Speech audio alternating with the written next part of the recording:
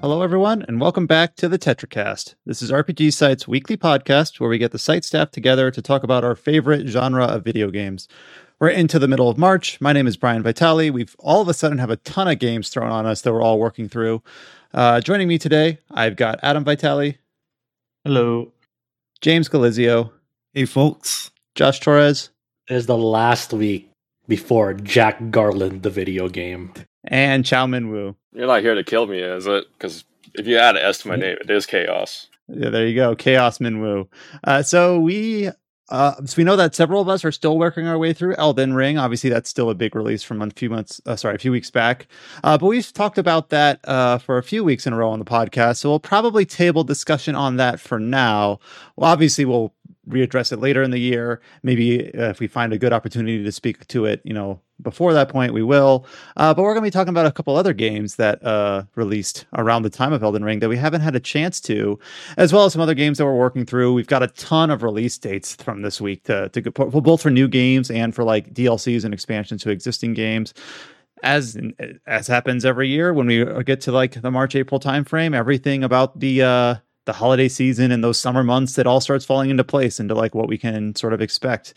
Kind of like the people getting their ticky-tack pre-summer news out of the way before we get the bigger drops at the E3 or whatever replaces E3 now timeline.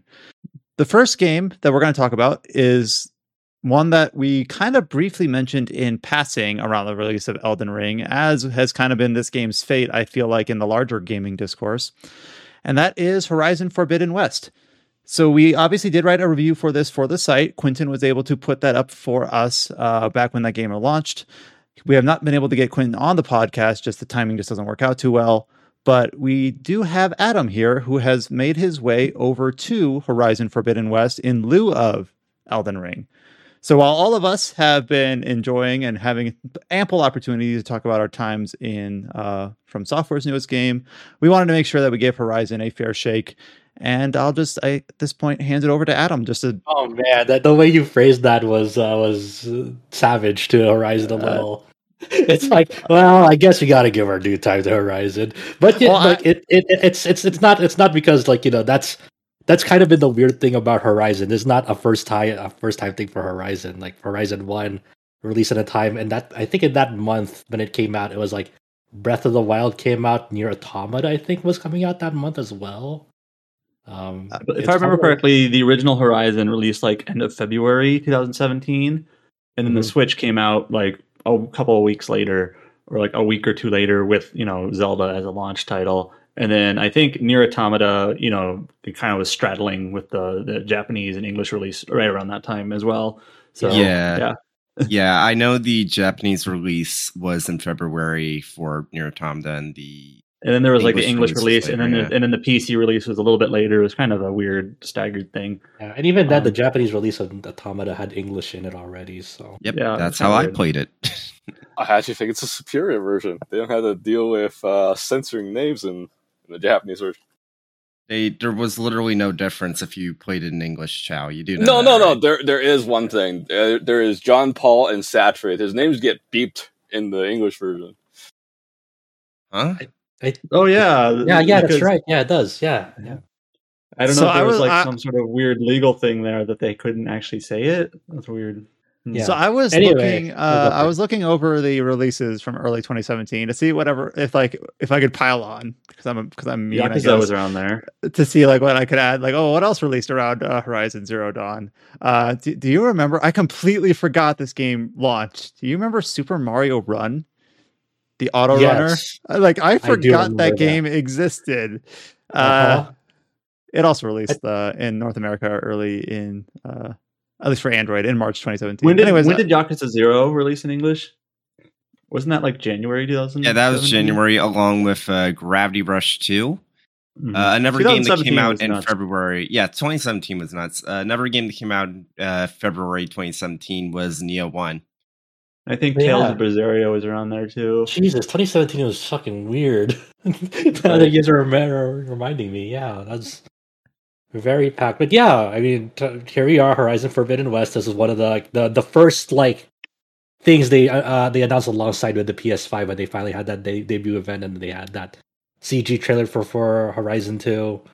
I'm really interested to see how. Like, this has been a weird conversation around this game because it released so close to Elden Ring, and they both have different flavors of open world and how they apply it into their games, and they can both exist in the same space. But a lot of the conversation has been they can't, and it's like that's yeah, insane. You're crazy. They kind of inevitably seem to butt heads.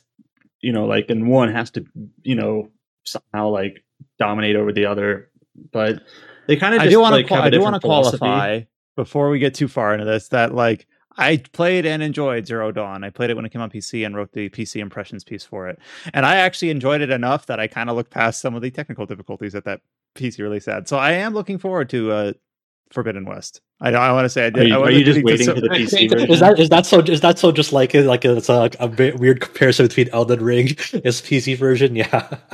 PC. Like I tried to at least earmark a little bit of space in my review for Elden Ring, saying like, the PC version's not stellar. But yeah, I didn't mean to go so heavy on I guess we got to talk about Horizon now, because I am legitimately interested in this. I know it's a little bit less like we still get conversations like this isn't an RPG. It's it's just an action open world game with skill trees or whatever. But Adam, I think you had some opinions on that. Maybe we'll get to that. So just talk about your time with Forbidden West so far. Yeah, so Horizon Forbidden West, it takes the more uniformly typical open world like structuring, and it's basically a very, very polished version of that. It's not doing anything new or novel in terms of like the overall structure of the game. So people will compare it to Ubisoft open worlds or other open worlds, and it is I've played Assassin's Creed Valhalla. I haven't played like many of these Assassin's Creed titles, but I have played Valhalla, and honestly, in terms of just like structure of the game, it is very similar in terms of exploring zones. There's a lot of different icons on the map that are like different types of events that you can go to. There's lots of side quests, lots of things to collect. So that's just the type of game it is. I haven't played Elden Ring, but there are a lot of cinematics and things like that. So it's sort of that flavor of game where I imagine, Elden Ring is not a cinematic heavy game. That's just not the type of story it tells. Most of the cinematics in Elden Ring are, I'm just letting Adam know this because I don't think you haven't played a Souls-like from FromSoft. You've only played. I have played like a handful of Souls-likes, but not a From game. Yeah. So I should clarify. I have played Armored Core, so I have played From games. Okay. Hell yeah. Most of the cinematics in I'm speaking very generally here, don't nitpick on them. What about this? Most cinematics in most From Software Souls-likes are ahead of boss fights usually. Right. But yeah, my point is that it takes basically an established structure and is polishing it to a mirror sheen. That's what it's doing. So if you've tried Zero Dawn, and you didn't care for like it's like structurally like what it was, then Forbidden West isn't really much different from that. Now, if you tried Zero Dawn and maybe you didn't quite like things like the quest design or the melee combat, or maybe some of the like visual things, like I know facial animations in the original game aren't stellar, and things like that, or maybe the UI, like inventory management and things like these sort of things that can pile up to maybe affect your enjoyment of the game. Forbidden West improves in a lot of ways. I know I just listed them, but let me list them again. Before you go into that, like this is the first PS5 like the first game you've played on your PS5 since you got it when? Yeah. Yep. I got my PS5 in September of last year, and it's been sitting in a box for half a year. Adam, I forget. Have you played 7 Remake, and have you played the Yuffie thing? I played the original PS4 version of 7 Remake, and then I was waiting for the PC version, and then the PC version seems iffy. It's probably fine for my taste. Like I just kind of want to play the Yuffie DLC and whatever, but I'm not in a hurry. I'll play it before the second part comes out. Or maybe it'll come out on Steam before then. I don't know. I will play games on Epic. Like I played Neo, The World Ends With You on Epic, but if it comes out on Steam before I get a chance to play it, I'll probably get it there. Anyways, so Horizon Forbidden West, it's a direct sequel to Horizon Zero Dawn. it's nothing weird about that. It literally just continues the storyline. Forbidden or Zero Dawn definitely did not conclude like 100% conclusively there. But in terms of like improvements, it makes improvements across the board. Like one, melee combat is a hell of a lot better. I don't know if they took like, tips from like God of War or whatever. It's got a, somewhat typical like heavy attack, light attack system, but it does add in a few twists and turns in terms of how it works with like your spear's abilities, in terms of like how it can energize and de-energize, and how that affects like the status of the person or the thing you're fighting. So melee combat is a lot better. The quest design, there are a lot of quests in this game. Like I probably have come across like 20 or 30 or so, roughly in that range. And these quests in the original game, the quests were more like very clearly like go over here and kill this thing and report back. Pretty bare bones, pretty typical. But now like there's each quest has a kind of a mini story involved with it that's a little bit more involved. There's a lot of pretty well done cinematics that are in the quests.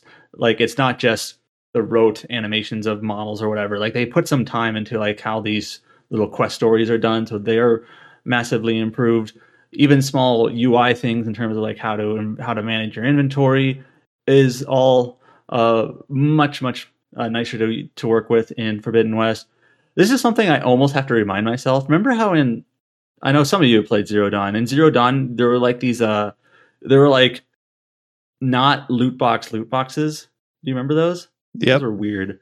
This game doesn't have those, which is good because those were just they just call them like supply caches or something. Yeah, you'd like buy a cache, like you could find them or buy them and then like open it. You got like one freebie from every shop or something. It was kind of weird. Yeah. That they got rid of that, which is good. I think it was kind of one of those it didn't add a lot. It just made it not clean. Yeah, and there's also other improvements like traversal. There's a few things.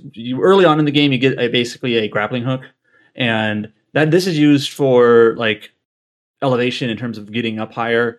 I'm not a big fan of some of the climbing stuff in this game. It kind of reminds me of like those Uncharted climbing sequences where it's just kind of like sidle along a ridge to the next, ledge to grab onto, and then you go through the sequence of just from jumping from ledge to ledge. That stuff is honestly one of the things that did carry over from the original game that I'm not really a fan of. But there is some improved traversal in terms of the grappling hook. It's called the Polecaster. It helps you kind of get around more smoothly. I've actually gotten far enough in the game where I can now mount one of the flying robots to fly around anywhere, which is pretty darn cool. There's a glider as well that you get.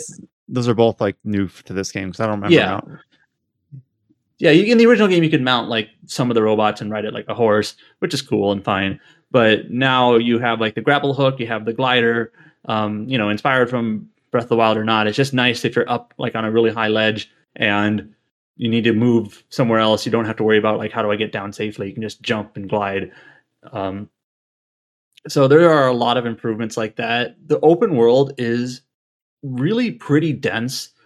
I think I mentioned this not too long ago, but this game is similar to Assassin's Creed Valhalla in its structure, but Valhalla has a lot more like empty space in between settlements. And so you can you run from like one settlement in Valhalla to the other, and then there's just like fields of, grass and grains and weeds and whatnot, which honestly they look great, but they're just kind of empty and vast. You don't really do a whole lot there. Where this game is much more dense. There's a lot more like forested areas, cliffy areas, settlements. And so I feel like it meets a good balance in terms of stuff to do and stuff to find. Even if it does get a little bit into the checklist nature of things, I don't think it's as egregious as Valhalla. I'm making that. I know that comparison might seem weird, but it's interesting though because so a lot of people are obviously comparing Elden Ring to Horizon, and they're very different approaches to the framework of an open world game or RPG. And then you have like almost like a different impression because you haven't played Elden Ring. So you're like, well, I'm comparing this to Valhalla, which is apparently not your taste. It's just interesting. Well, I think Valhalla and Forbidden West share a lot in common, and people have said, that Forbidden West is a Ubisoft style open world, and I would agree with that. They're very similar. Now, the one thing about Horizon Forbidden West and Zero Dawn that I enjoy most about these games, and I know it's not for everyone, is the combat. I'm actually really fond of the combat in these games. There's a lot of it's got a more of a ranged focus. You have several different types of bows. You get like spear throwing, you get bombs, you get traps, and I'm going to make another comparison to Valhalla. I wasn't expecting to make this many, but the thing about Valhalla that honestly I kind of detested is the combat in that game for a few reasons. But the main one is in Valhalla, you just mow down so many like mindless, stupid mooks that you just like in any combat encounter in that game, there's just like literally 40 of these guys that you're just like mowing through, and it gets really old really fast. Whereas in Horizon, basically just take that density and reduce it a lot. You're fighting a lot fewer things, and they take more time to beat. So you do have to have some patience, but you're just this sort of encountering like like last night I was playing and I encountered a Stormbird, which is basically this gigantic bird, and it can take a good, let's just say 10 minutes to beat one of those things, which, a 10-minute encounter, may not sound great, but that's like the only enemy in the area. And once you beat it, you're free to explore. But I just think that that's like kind of way more interesting in terms of like the pacing of combat in this game. Plus things like, there's a lot of things like various elemental abilities and statuses. There's shock, there's acid, there's fire, there's psychic, I forget what it's called. And when you're attacking these enemies, especially the big ones, they have, pieces of them that you want to attack in certain ways, that whether that can be good in terms of getting certain types of loot, or perhaps even just being able to beat them because it maybe reduces their capabilities. So I just kind of like that styling of it. And it's, there's like the variety of weapons that you have on hand. It's just very different from the usual, heavy attack, light attack, comboing type combat that you find in a lot of games. You don't really do combos, right? You're just using the various types of weapons in various ways. Yeah, I mean, you're primarily an archer. It's not like you're doing the Devil May Cry combat. And there's also a couple of smart, like, I don't know if you want to call this a tutorial, but dotted throughout the game, there are these melee arena pits that basically, when you do them, it's one of those checklist things that you do in this game, but they each teach you like a different basically strategy for melee combat in terms of different combos and different things you can do. And I've legitimately like jumped into one of these pits, and then it like kind of throws you in a battle where you have to do a certain type of ability. I'm like, wow, this is actually pretty cool. And I find myself using it like back out in the open world in terms of, something I didn't realize I could do in terms of, like, for example, you can do like a armor breaking 3-hit combo, which is light, heavy. And then if you hold down a button and then release it in such a way, you do what they call a half moon slash, which sort of like slides you closer to the enemy and sort of around them. And you can kind of follow up with a second combo. And then if you hold a different button, you can jump off of them and basically finish the combo with you jump off of them, time slows down, bullet time, shoot an arrow at them. And there's some cool stuff you can do with that. It's way improved over the first game, the first game's melee combat is like really awkward. You only have to really use it against humans. How far are you into this sequel? Oh, okay. So I have basically, when I was playing this game, there's different approaches to playing an open world game, right? Some people like to kind of like exhaust the exploration parts of it and then sort of like follow the story. But Horizon does have a few things that are like gated in terms of eventually partway through the story. For example, you get the rebreather for swimming underwater longer. And rather than me exploring and noting like, oh, here's a bunch of underwater areas that I can't explore, here's another thing that I don't have the tool for it yet, like, let me just kind of proceed through the story and kind of unlock these things first. And then I can do some exploring without to worry about, do I have the capability to do this yet? There's not a lot of that, but there's a little. But I wanted to get to like the later encampments because they have better gear and stuff. But I got to the point where I'm at the final story mission of the game, but but I somewhat mainlined my way there.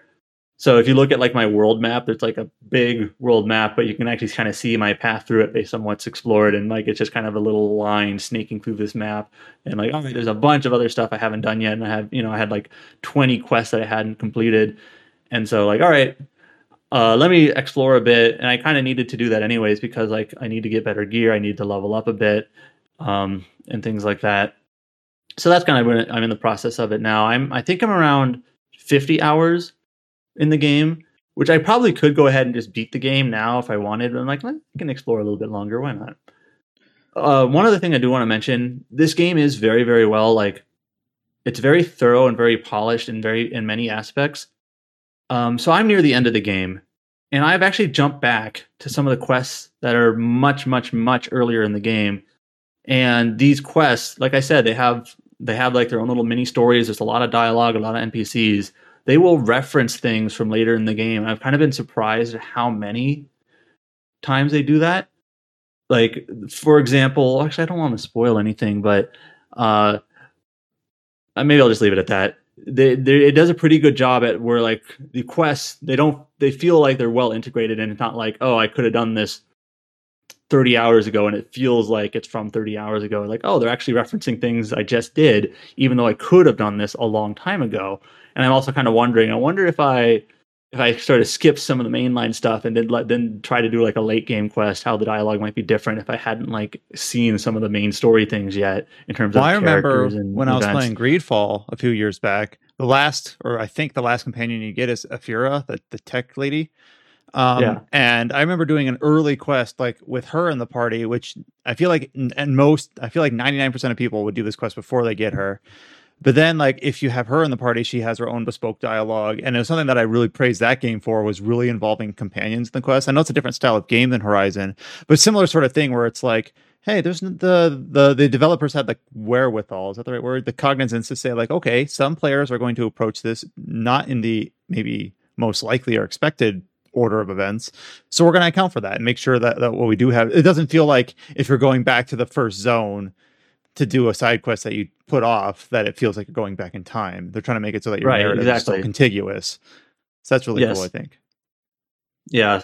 I won't get into anything else because of spoiler reasons. And this game's story, so the first game had, the twist in the first game, it's not really a twist anymore, but the twist in the first game was basically you are in post-apocalyptic, like Western United States. I forget where it was like Colorado. And that's like, I guess there's another twist about who Aloy is in the first game, but the story in Forbidden West, there are some pretty big twists early on that haven't.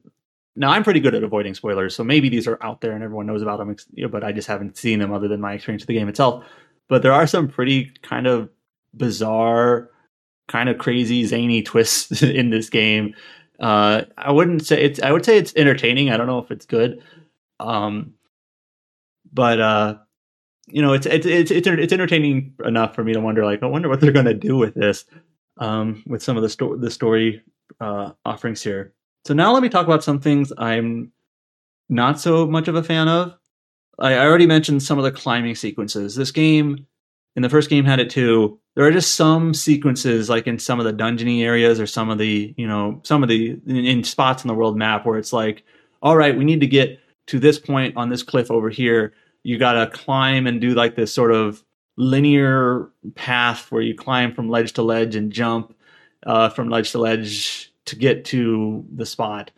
And I think the way Brian kind of put this before, I think you literally said this when you were talking about your experience with Zero Dawn, is it barely qualifies as gameplay. And I agree with you, because it's just kind of, you're just kind of going along a linear path, pressing X a few times. It's just like what you see. It's usually just a vehicle to like occupy your hands on your controller while some narrative, some dialogue, or Aloy, I'm guessing, speaks to herself and like, all right, we got to make sure that was actually the next thing I was going to mention.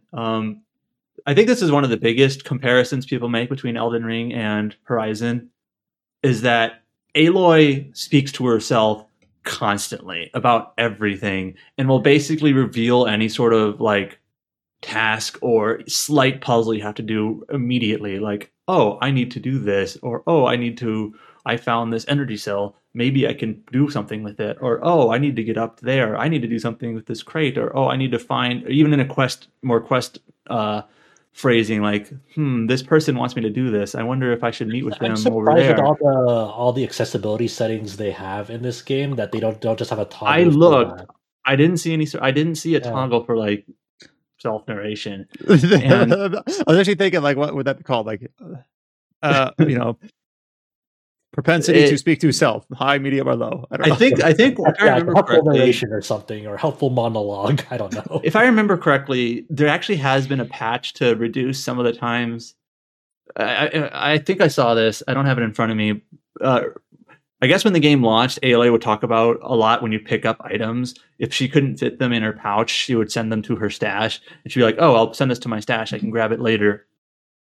And then apparently that was one of the things they actually toned down a bit, where she doesn't say that every time. Don't forget me. It's possible. That's actually another UI thing that's really nice, is that in the original game, I forget exactly how it worked, but some of the ways that stashing worked and your inventory worked was more annoying, where here you can it's much more convenient to how you grab things, and there's no like over encumbrance or anything like that. You can just pick up everything, and it's maybe it doesn't make sense that Aloy can hold on to like 17 bows or whatever, but it actually works out. It's actually not too bad. But yeah, the self narration of Aloy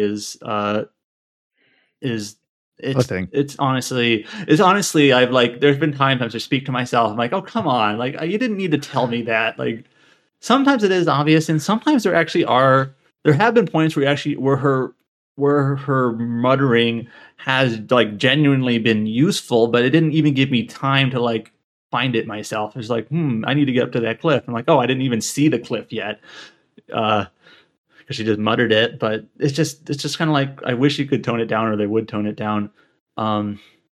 There.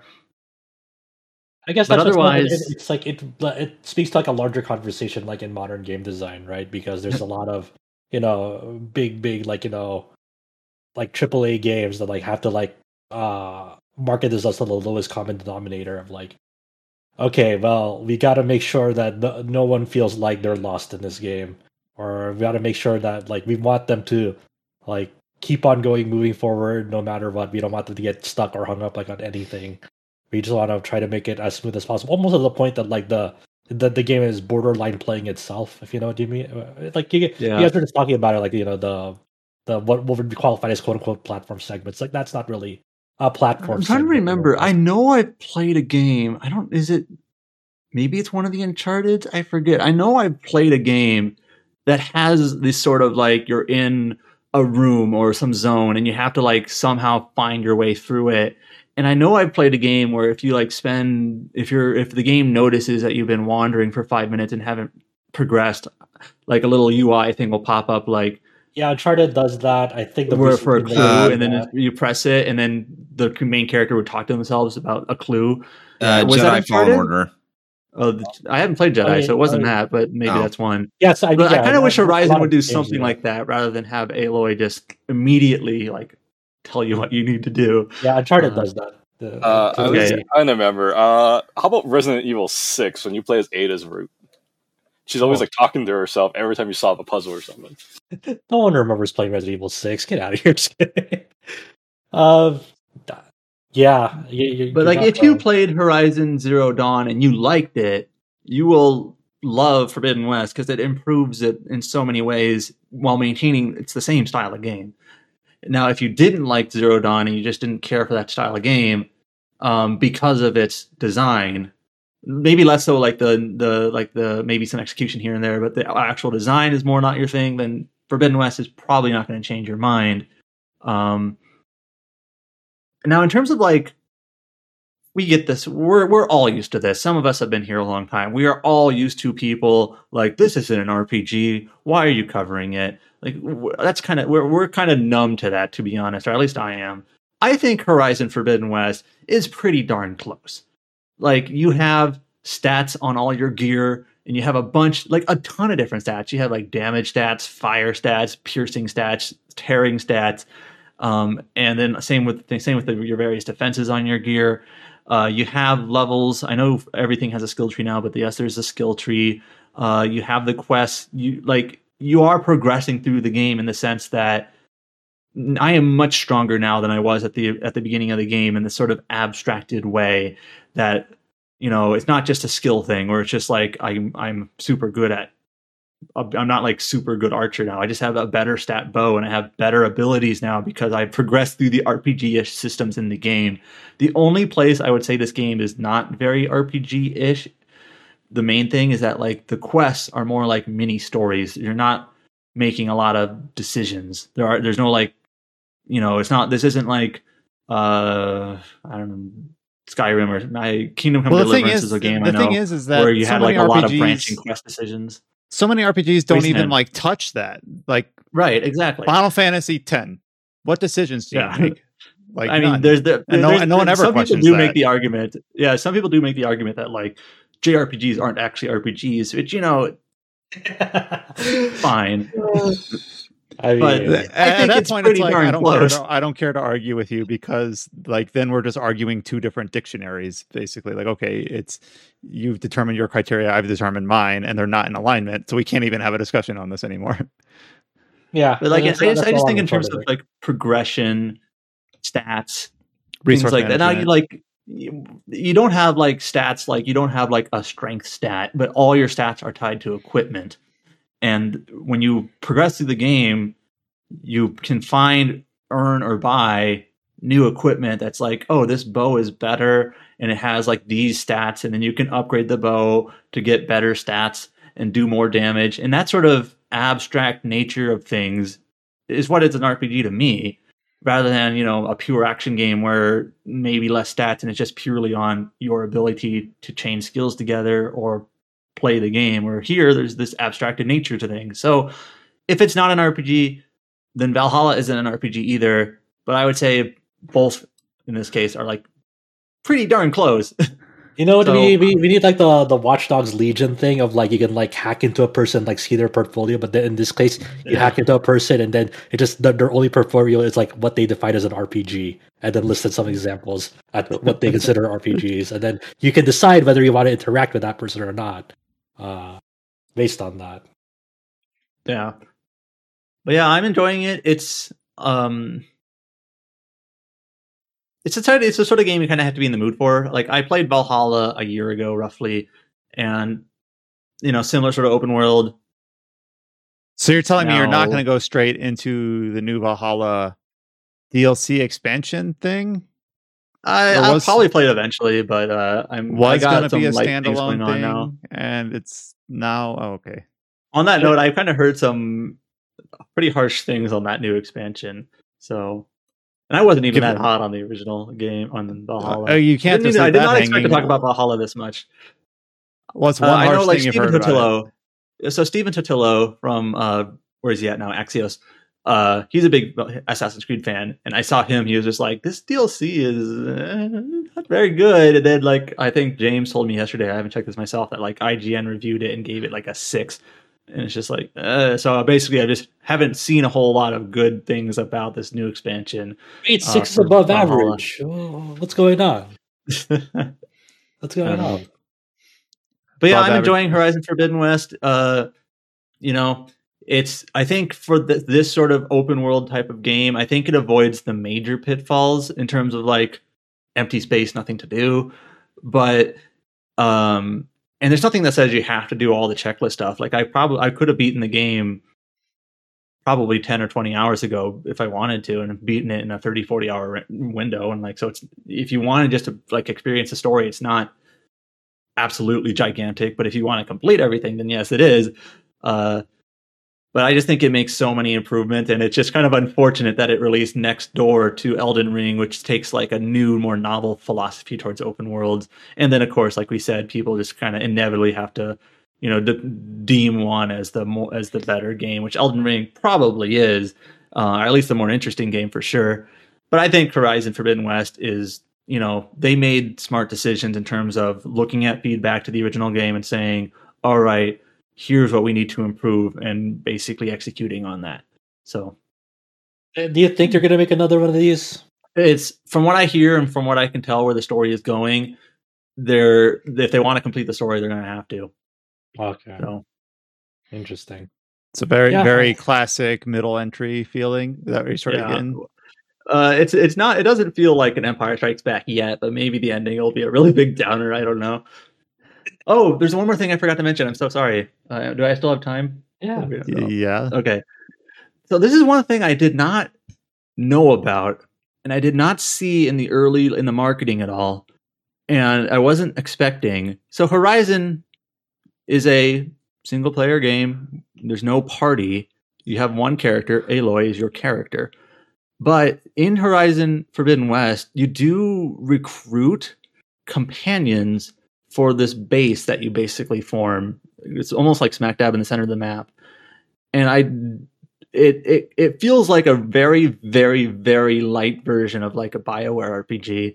And I did not know this existed. I don't know if any of you knew this either, but like one of the characters you sort of make your companion is Varl, and then there's Erend from the first game. He's the big hammer guy, if you remember correctly.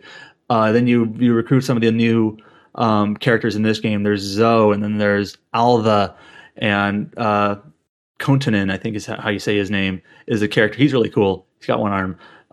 That you kind of like recruit to your base, and you can speak with them and like sort of bond with them, but they don't. The reason why this is weird is I didn't know this existed. You kind of like recruit these characters that kind of hang out at this place for you, and they show up in the story here and there, but it kind of feels like they were like, oh, people like having companions in games. We should do that and stick them in this base. But I kind of feel like they, besides showing up in the story occasionally, they don't really do a whole lot. It doesn't feel, it's not necessarily bad, but it just kind of feels a little bit awkward to me. I don't know if I'm making my point properly, where you meet these characters, you kind of recruit them, and then they just sort of sit there. I kind of have seen that in enough games now that I almost am like, it's not inherently bad. I just think I'm personally bored of it, of having like, here is the hub zone where you upgrade and add new like workbenches or companions or little marionettes, not the right word, those little things that you store your armor or weapons, or because I remember this is a bit of a weird tangent, but I was playing that Baldur's Gate sequel interquel that Beamdog made. What was it called?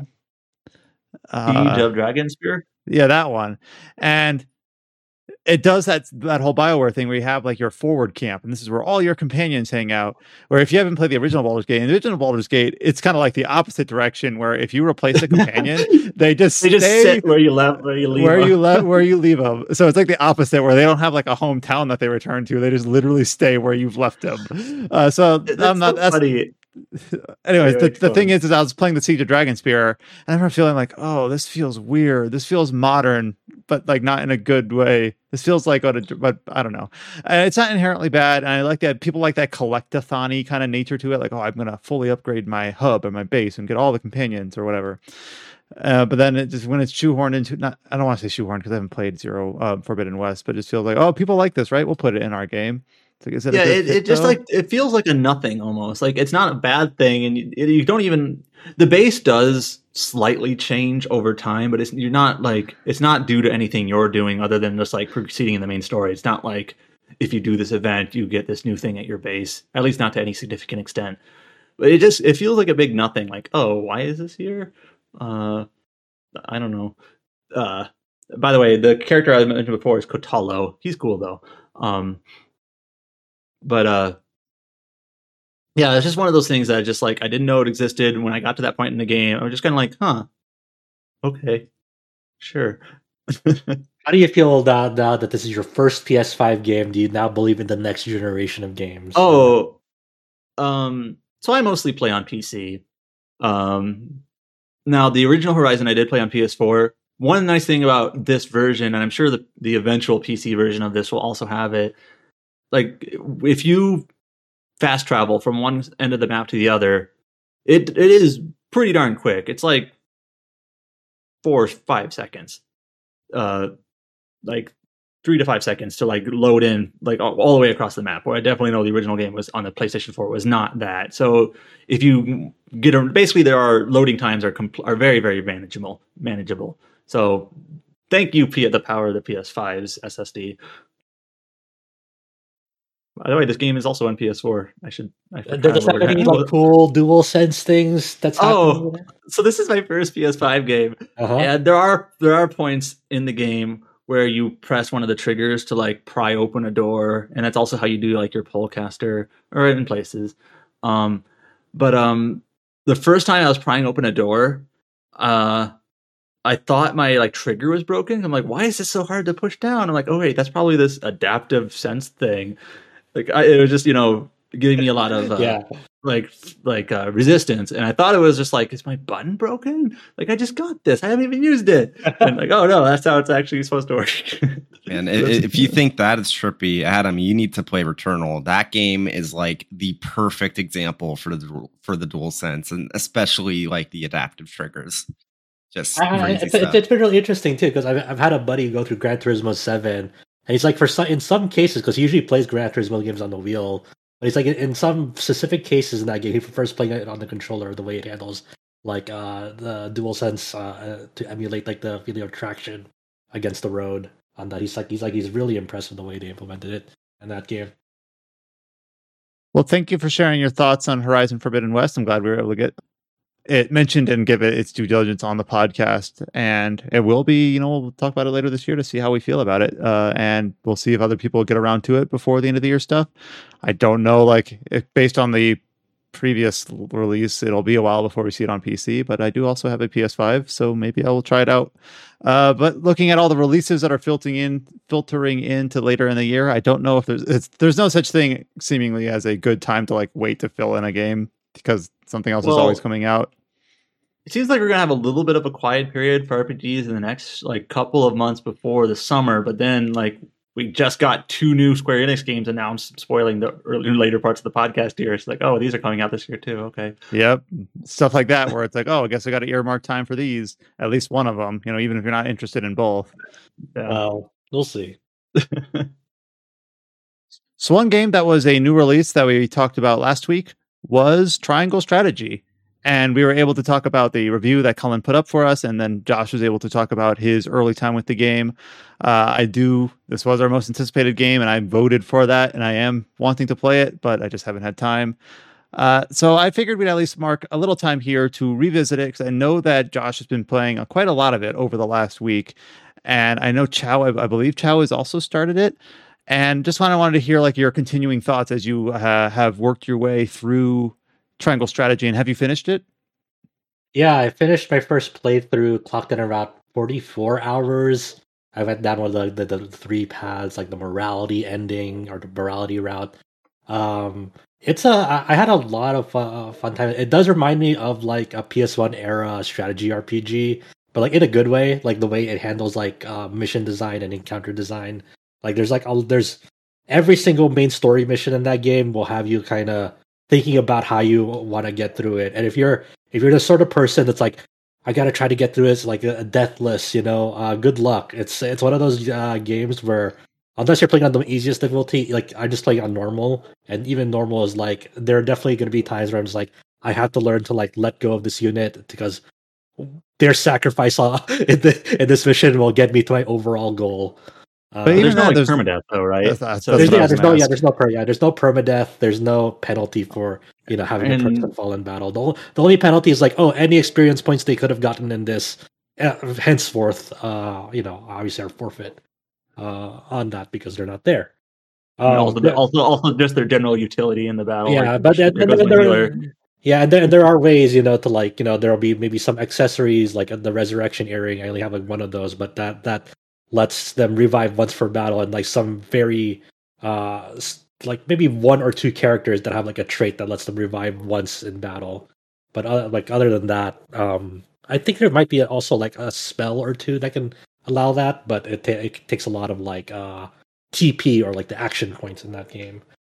But overall, I enjoyed my time with it. I remember, I think a few of you, I think it was James, Chow, and I think it was you, Adam, who was watching me do like the final mission in my morality route. And you misunderstood the objective. Yeah, so like I made that way harder than it was for myself. Not to spoil anything about the context of it, but the mission itself it took place like in front of this waterfall. There's like a long bridge, and like there in that mission there are like 3 NPCs that are sort of like you have to escort them in the sense that like you have to make sure none of them fall in battle or else it's a instant fail. And so it was very late for me, and I was already feeling sleepy. It was like past midnight. Yeah, it was like 2 a.m. at least. And I was like, okay, well, I just want to get this game done because I'm already here, so let's just get into it. And for some reason, I read the objectives, and I'm like, okay, I understand what I have to do. And for some reason, I just totally just forgot. My brain just stopped working because I thought the objective of that mission was to escort these NPCs to like the marked region, because like in SRPGs you'll have those missions of escort missions of like, oh, you got to get these people out of here, evacuate them, and then mission completion when you get when you fulfill that condition. Like it happens all the time in strategy RPGs. So I was like, I just and then I'm just like, okay, well, then it's like trying to like figure out ways to like get them through that, because the AI is like so annoying. Like they have low movement. And one of the AI, go for it. The AI have a low. They do not care for their self-preservation. Yeah, like one of the AI has a healing ability, which is a curse on me, because this AI would always, if they like feel like anyone within 100 miles of them is like slightly has a scratch on them, they're like, oh shit, I gotta get over to them and then heal them. It's like, no, please just continue. Wait, worry about yourself, please. Yeah, just continue moving to the objective. And like this AI just like would always just like, oh no, I see that you're missing 1 health point. Let me go heal that and move backwards. I'm like, no, what are you doing? So, like it's so frustrating to the point that like for one early attempt at the mission, the AI literally, they only had like maybe 3 or 4 people left, and like the AI was almost to the finish. Like they're like maybe like 2 more steps into like the zone, and what they did instead was, instead of like going into the zone, they were like, oh, let me go heal your people and then go out backwards into the open, away from everyone else, right in front of the enemy line of sight where I could be hit. And then they did that, and then they got themselves killed, and then it's like, you've fallen. I'm like, fuck. And then you realize you didn't need to do any of that. Yeah, and then I looked at the mission objective again, and the mission objective is like, just kill the boss, just kill the main enemy commander. I'm like, oh, okay, well, I'm fucking stupid, and my brain can't work. I no longer have a brain at this point. So, I think the reason why you fought that way, I guess it's the last boss had like a ton of HP, and it was like surrounded by tons of enemy units. Like your brain's probably processing, man, this is way too hard. So you probably just thought, maybe I just need to escort the NPCs to win. That's probably maybe. But then like once I saw that objective, it like maybe took me another 1 or 2 tries. I forgot, but yeah, like I was just like, all right, we're gonna fucking straddle up, have a very light escort unit to make sure my NPCs are safe, or they're safe enough, while everyone else is like literally just my dudes and like 4 spellcasters just ready to fucking lay waste to the enemy army, just with no. And then when the commander was like isolated themselves from the rest, I'm like, we gotta jump on this. We gotta do this. It's now or never. And it got pretty close, because like it got to the point where my escort unit for the NPCs were wiped out, and like the NPCs just kind of like had to fend for themselves for like a very brief bit. And I was like, if I don't do this now, then one of them is gonna get killed, and then it's gonna be a game over there. So it was a pretty intense final battle or final mission. It was, but there's like, that's one of the consistent things about the game, is like the main story missions are always gonna be testing you in different ways. I really like the mission design in that game, and just like the overall variety of the levels. That's good. I don't like when the levels are always just like, here's a square map, defeat the boss. So it's good to hear that there's a lot of variety in terms of the objectives and the environments. Yeah, there's like another one where like you're like in a long cavern, and then there's like a whole minecart aspect to it, where you can like ride around the minecarts, and anyone in the tracks get like takes damage. The really cool thing about that also is like what I realized is like that the railways for those mine carts are also affected by electricity. So if like if you put down a spell on any one of those tiles, it'll affect the whole track that it's routed on, and then anyone who's in that way, gets affected by the electricity as well. So there's definitely a lot of ways to play around with that, and with some maps that have interactive elements like that. Who is your favorite character in terms of like pure utility, like not story wise at all, just like in battle, just like your MVP? I really like the main archer you get is really good because she's on her chocobo, and so she has like really high movement and can like scale up buildings very easily on her own without the need of like a ladder or anything. So she can just like take like the spot on top of like a high rooftop, and since she's on a high elevation, her range increases for that. What I don't like about her, she has like low accuracy for like her basic attacks, which is annoying. But trying to think what else. I really like the clown girl as well. Oddly enough, she has like low attack power, but she has a lot of gimmicks to her. Like she can send out a decoy that can act as like a secondary tank and like gets waste enemy turns, and then eventually that decoy, if it goes to its HP goes to 0, like it'll just explode and do AoE damage to any enemies around it.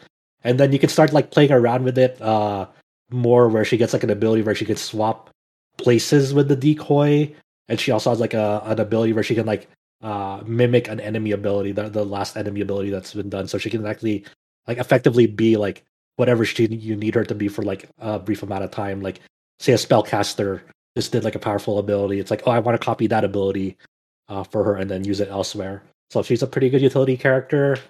There's another one that might become my favorite if I take the time to experiment with him. Like I just barely recruited this character that like has like time manipulation to it, which is he seems really cool with the way that like he can basically like reverse turns for a lot of those sort of like auxiliary characters that aren't really like damage dealers. Sometimes it can take a while to like figure out how to play with them, but then they can be really nifty if you figure that out. Yeah, they have like the calculator class from FFT in this game, like through like an automaton barrel thing. Like it's just literally the character size is a barrel with like arms and a leg. I'm like, oh, all right. And its abilities are like, its abilities are all like huge AoE, almost like encompass the whole battlefield, but it'll only affect enemies of certain like HP multiples. Like it'll have an attack for all enemies that have an HP multiple of 3, 4, or 5, and so forth. And they all have different effects to them. So like if you do one, this will slow all the movement of the people that it hits.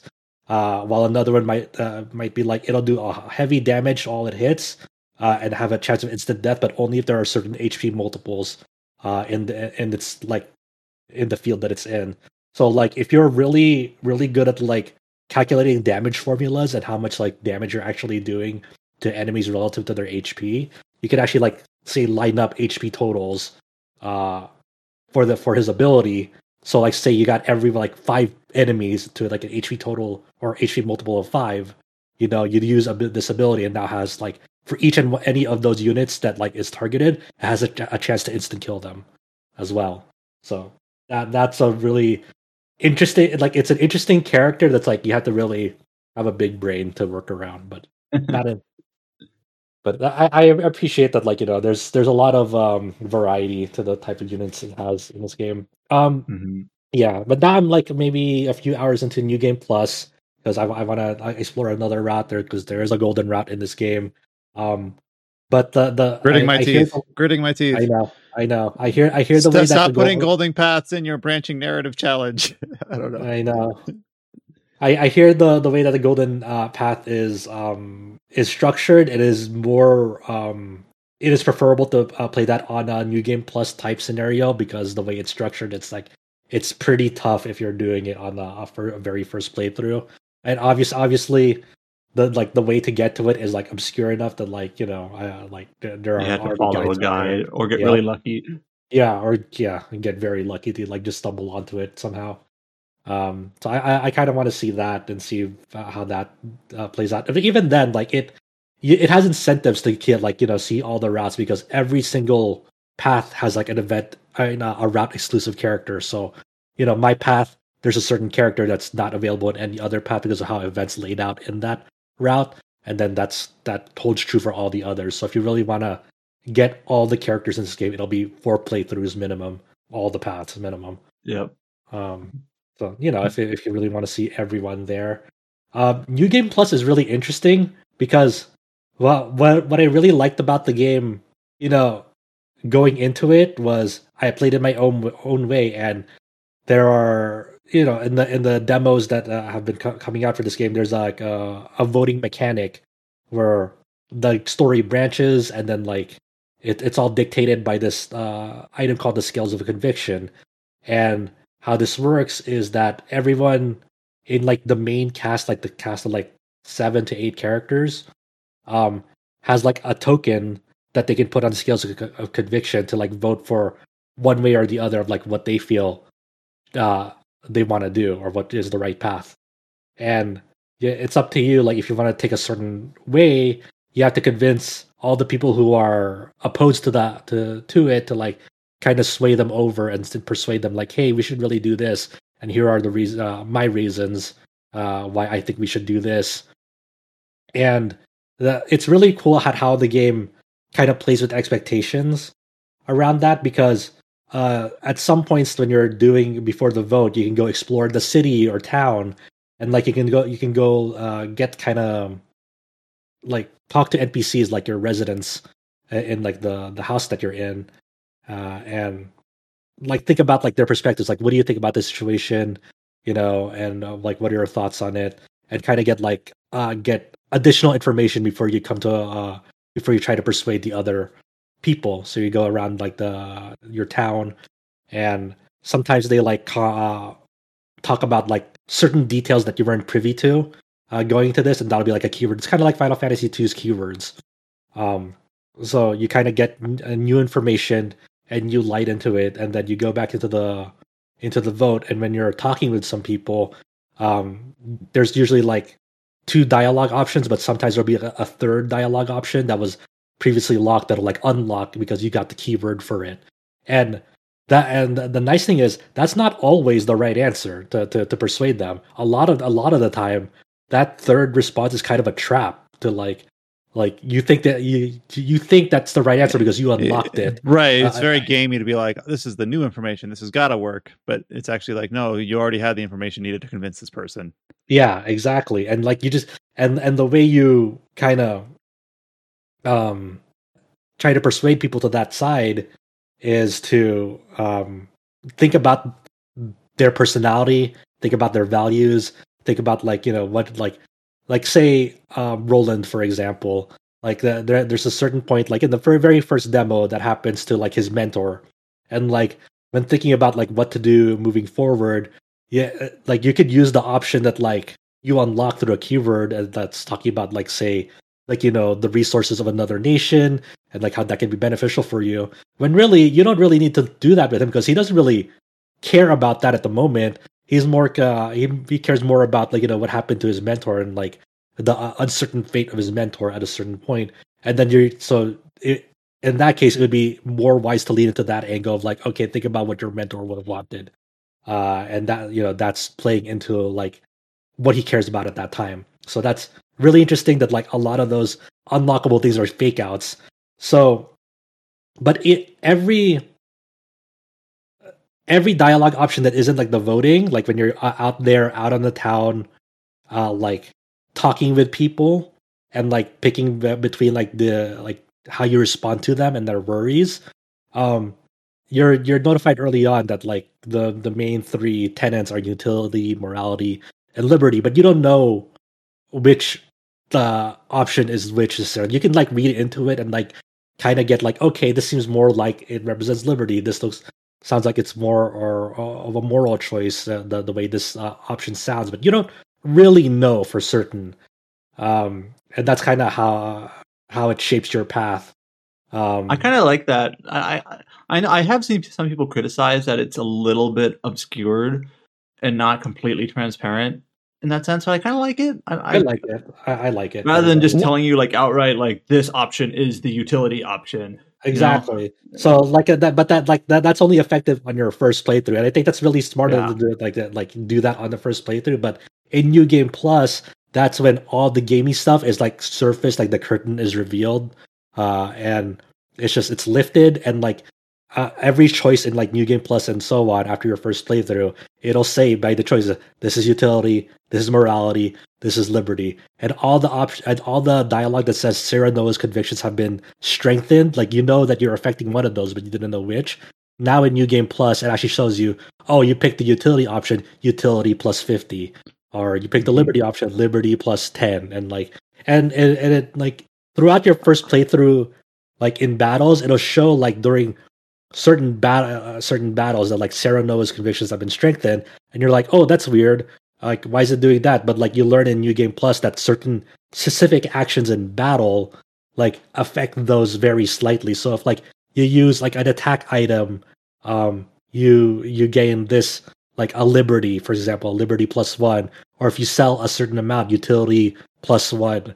So it really just lifts the curtain on like every action that you're doing slightly affects these. And then and all the decisions that you're making like affects them even more so. I do have another question about like battle decisions. Like in one of the demos, it was in a demo that's been out for like a year now, so not really a spoiler. You have like one of your bases is going to be attacked, and you learn that you can trap the enemy by burning houses. Mm-hmm. But there was, I remember like I challenged myself during this demo to beat the battle without using any of the traps, without burning any of the houses, and there was actually like additional dialogue that would play if you manage that. Does the game have like more of that where it has like stuff specific to the actions you took in battle, even if it doesn't have like a route selection tied to it? So I don't know like how the other routes take it, but like for my playthrough or my route that I chose, there was no other battle that like that specific battle mechanics like that of like, oh, try not to use this mechanic, or like this certain thing that has like, you know, it feels bad when you use it in the context of things. But in the route that I chose, I never found another battle that was like that on like whether you chose to do use those traps or not in battle. From I kind of figured when I was playing that, like, okay, this is probably a very specific thing that they're highlighting in the demo because it is kind of neat. But I wasn't actually like, I'm not surprised to hear you say that it's not widespread. Yeah, there's definitely not a lot of those if there are more of those. So I do wonder about that as well. If there's anything like any other battle like that, whether it's a route exclusive thing or not. But I do know that like whether you choose to you do choose to use that or not does affect some things in the way that the route selection that you have. But yeah, I think it's a really smart like kind of game design decision of like obscuring those mechanics early, just a first playthrough, because I think part of the charm of the first playthrough of this game is like just go with what you think seems interesting, and like and don't worry about it whether it's optimal or golden or whatever. Yeah, you live with your consequences, and like it's cool to see how that manifests, because like it's one of those things that I know a lot of like some people have been kind of this really turns them off, and like but it surfaces in the New Game Plus like your utility, morality, and liberty points for your character after you can like start recruiting characters in New Game Plus, and you can start like seeing like what your exact values are in that, because for the optional recruitable characters to encounter them, you need to like meet certain thresholds in those each 3 of those to like start like even like get the opportunity to recruit them. But the way that like voting works in this game is that if you have been going the liberty choice, for example, for a good chunk of your playthrough, whether you know it or not, like because you just think that those options are more appealing to you. But then when you try to go later on, say that like you've been advocating like, you know, war crimes here and there, and then all of a sudden at like a late point in the game, you're like, oh, I want to do the moral thing. Of course, people are not gonna support that. Like, oh, now you want to do the moral thing after like you have so much blood on your hands, and like it'll be very hard, if not near impossible, to like convince them to go that, because you've been heading down a certain path all that time, because of the way that your whatever mindset or line of thinking was. I do like the idea of having like moral momentum, where it's just like you can't do it's rather not just than based like a on bunch of choice. isolated. Rather than just a bunch of isolated choices where it doesn't matter, like one to the next. Like to me that I like that. For like, I've been here for like from some people like out there about the game. It's like I don't like that like my decisions have consequences. Essentially, of course you're not like it makes sense in the context of the game that like you can't do a U-turn on like what like you wanted to do. You unless you got like barely enough like points behind the scenes to like convince people to go do a U-turn along with you in that. So consequences. Clearly, this is truly an RPG, as we've decided.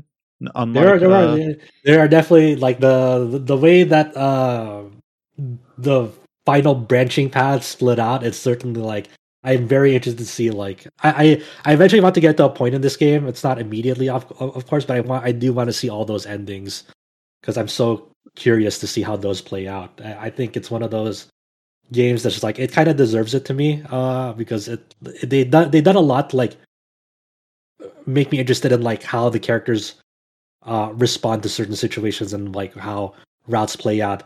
I think the story itself is like good enough for like to accommodate what you're doing, but it's not like the most it's like the most stellar political drama, but it's like compelling enough to see how those alternate futures would play out. And I think like the core cast itself, like they're not all amazing. They're not like all top of the line, well realized characters, but they're as an ensemble, they're pretty good. Like I also think there was a big problem with the cast. I think I tried it in English, and I could see why people didn't like it too much. Yeah, I played the Japanese VA because I tried playing the first demo in English, and I was like, I'm not really too sold on this English voice cast. But in for not to say that the Japanese voice cast is like miles better. I'm just more accustomed to that like sort of political drama, like the way that they presented in this game, and like, but there are some like later scenes that are like really really good with the Japanese voice cast, and I wonder if that's how it is in the English version as well. I have no idea, but there are some like really good moments. It's like, oh, okay, man, that's awesome. I just think it's Benedict's fault. It just sounds like this guy's just reading the script. It's like, oh, must take the Lord. You must do this. It's like, oh my god, I just hate it when like a main character gets like so much screen time and the voice isn't good. It kind of puts you off, How is the balance? Like this has kind of been like a elephant in the room thing for this game. How is the balance between like, you hear a lot of hyperbole where it's like there's 2 hours of dialogue for every 15 minutes of gameplay. Like how is the balance between exposition and gameplay? I think it's very, very top heavy. Like it's like very beginning heavy. Like even on my New Game Plus, like even then, like just establishing everything, I think still takes way too much time. I get why they do it. It makes sense in the context of it, but I still think it's a really, really slow early on. Once things get rolling and once you start getting the second half of the game, like there are still a lot of story scenes, but like. But the way I play that game, I also play the optional challenge mission. So like I'm more exposed to the gameplay that like one might would be just main story pathing it. Like there's still a good chunk of it, but it evens out to like maybe 60-40 in my opinion. All right, so get through that first hump, and then it ends up being not quite so uneven. Yeah, because like missions don't take stages don't take forever, but what's there, it really has you thinking like moment to moment what you're going to be doing next, because like enemies on normal, and I imagine even more so on hard, like are just generally threatening. You're never going to go into a scenario where like you can bum rush like stages that are like equal level or higher level than you. It's never going to be like a breeze in the park. It's always going to be, oh, these enemies are dangerous. I have to think about like how to spread aggro among my allies and think about how to keep like my squishier people safe, because some of those people will go down in one shot if they get a nice position and critical on you, while there's like other enemies on the adjacent side ready for follow-up attacks. And So it's just so threatening with the way stages are designed at times in that game, where you have to really push yourself to think about how you want your characters to synergize against certain scenarios. And like it's very versatile in the way it does it too. Like there's not like a one strategy beats all because of the situations that you find yourself in. So and like in like there will be some stages that like I use characters like I go out of my comfort zone. There's never like a central squad that I'm rolling with. I'm sure you can if you really want to, but for me, I like to spread levels around my characters. So I push myself to use unconventional characters and then I find like really unconventional tactics that that kind of emerge from like just like the adversity of the situation. So that I really like playing around with that system and seeing how characters make use of one another, because everyone like no one's always going to be like interfacing with the enemies. There's a lot of like prep work that you can do to really make your turns count against enemies. So this is on the normal difficulty. Yeah, I actually really like that it sounds really like you got to have a head on your shoulders in order to like it's good that it's on the normal difficulty, that it has that expectation like, all right, we understand that players playing this are likely coming from other strategy games and will have some basic understanding of general tactics and things like that, but also has the easy mode if you need it. Yeah, it has that like very easy if you really want to tone it down. Then those options are there, and you can always toggle them at any time outside of battle. Yeah, but I think it's a really good game. I also think it's kind of unfair to always compare a game to Final Fantasy Tactics and Tactics Ogre. It's like, oh yeah, we're going to compare. It's like if there's an RPG that ever comes out, we're always going to compare it to Final Fantasy VI or something. It feels kind of unfair, because they're like the holy grails of tactical RPGs, right? So it's very unfair to say that. Yeah, I mean that's the weird thing, because like the Square Enix like releasing like a strategy RPG like for the first time in like how many years, like it's kind of sets itself up for that. Like I appreciate it for being its own thing, but I can definitely understand like it also like invites comparisons to it, because this fucking game has a calculator class. So you say it brought it upon themselves. So I like it's like expected in a sense, right? Because you don't put like a 1-to-1 thing in here like without paying homage. So I mean, it's kind of it's not really people's faults for like comparing this to like old strategy RPGs, because that's what they remember. And when you put out a new game, you think about like, oh, okay, like it's okay to appreciate for what it is, but for other like a good chunk of people, it's like, okay, how does this compare to like the games that I really like? I hope it's as good as those, if not better than those. Like this game does not exist in a vacuum, whether we like it or not. Because strategy RPGs, especially like more realized ones, especially coming under being published by Square Enix, is like a dime a dozen these days. Like you don't really see it that often, so it just invites that of like, oh, okay, when I think about other Square Enix strategy RPGs back then, what do I remember? And like a lot of the mechanics in this game, this game doesn't exist without Tactics Ogre Final Fantasy Tactics. This Triangle Strategy doesn't like magically like invent all of these things. It's like a refinement of things that came before it. I think that's natural and that's okay. Not to say that every strategy RPG. It's not like I compare Super Robot Wars to FF Tactics. That's like those are two separate things. But Super Robot Wars is a long running series. So what do I compare with SRW with? Older SRW games. And SRW games like aren't seen in a vacuum. Moving forward, they're always going to be older SRW games. Always going to be thought of when playing newer SRW games, because it's one of those things like, what does this thing what does it do new? What does it do different? And it's not like this invented everything about SRW. You know what I mean?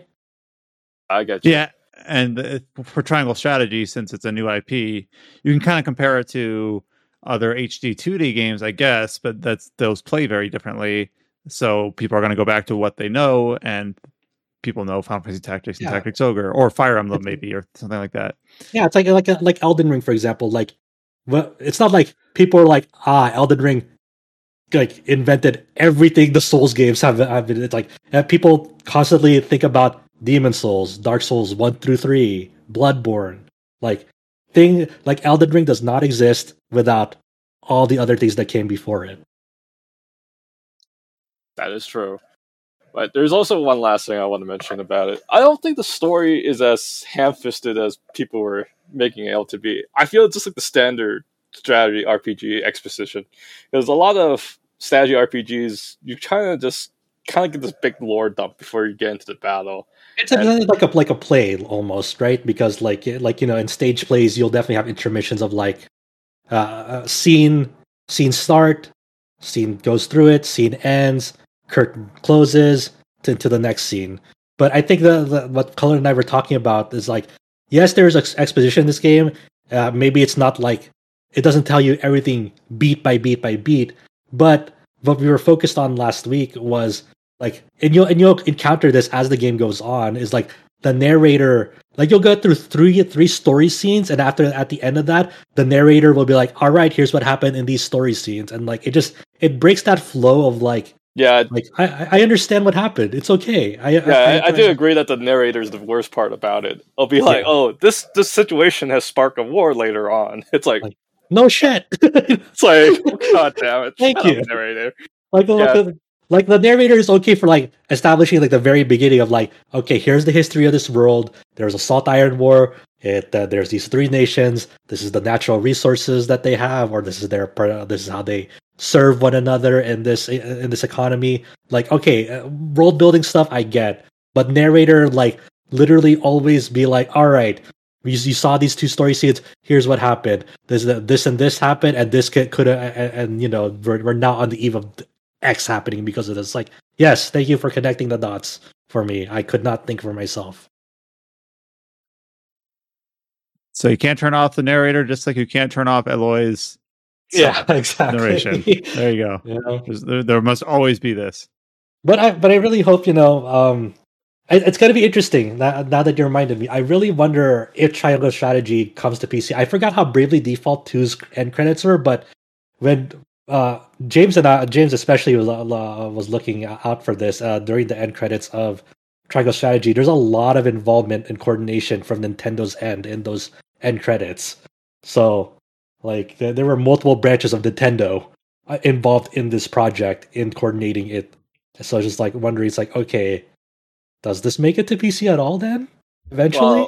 Well, we saw the credits, and there was a PC business division, was it, on there? I mean, but like, this game was like probably made for like on PCs first, you know? Not just because you have like a PC division label doesn't mean that it's coming out on PC. Like, this has clearly been tested on like other machines on a PC environment first before, you know, doing it on a Nintendo Switch dev kit.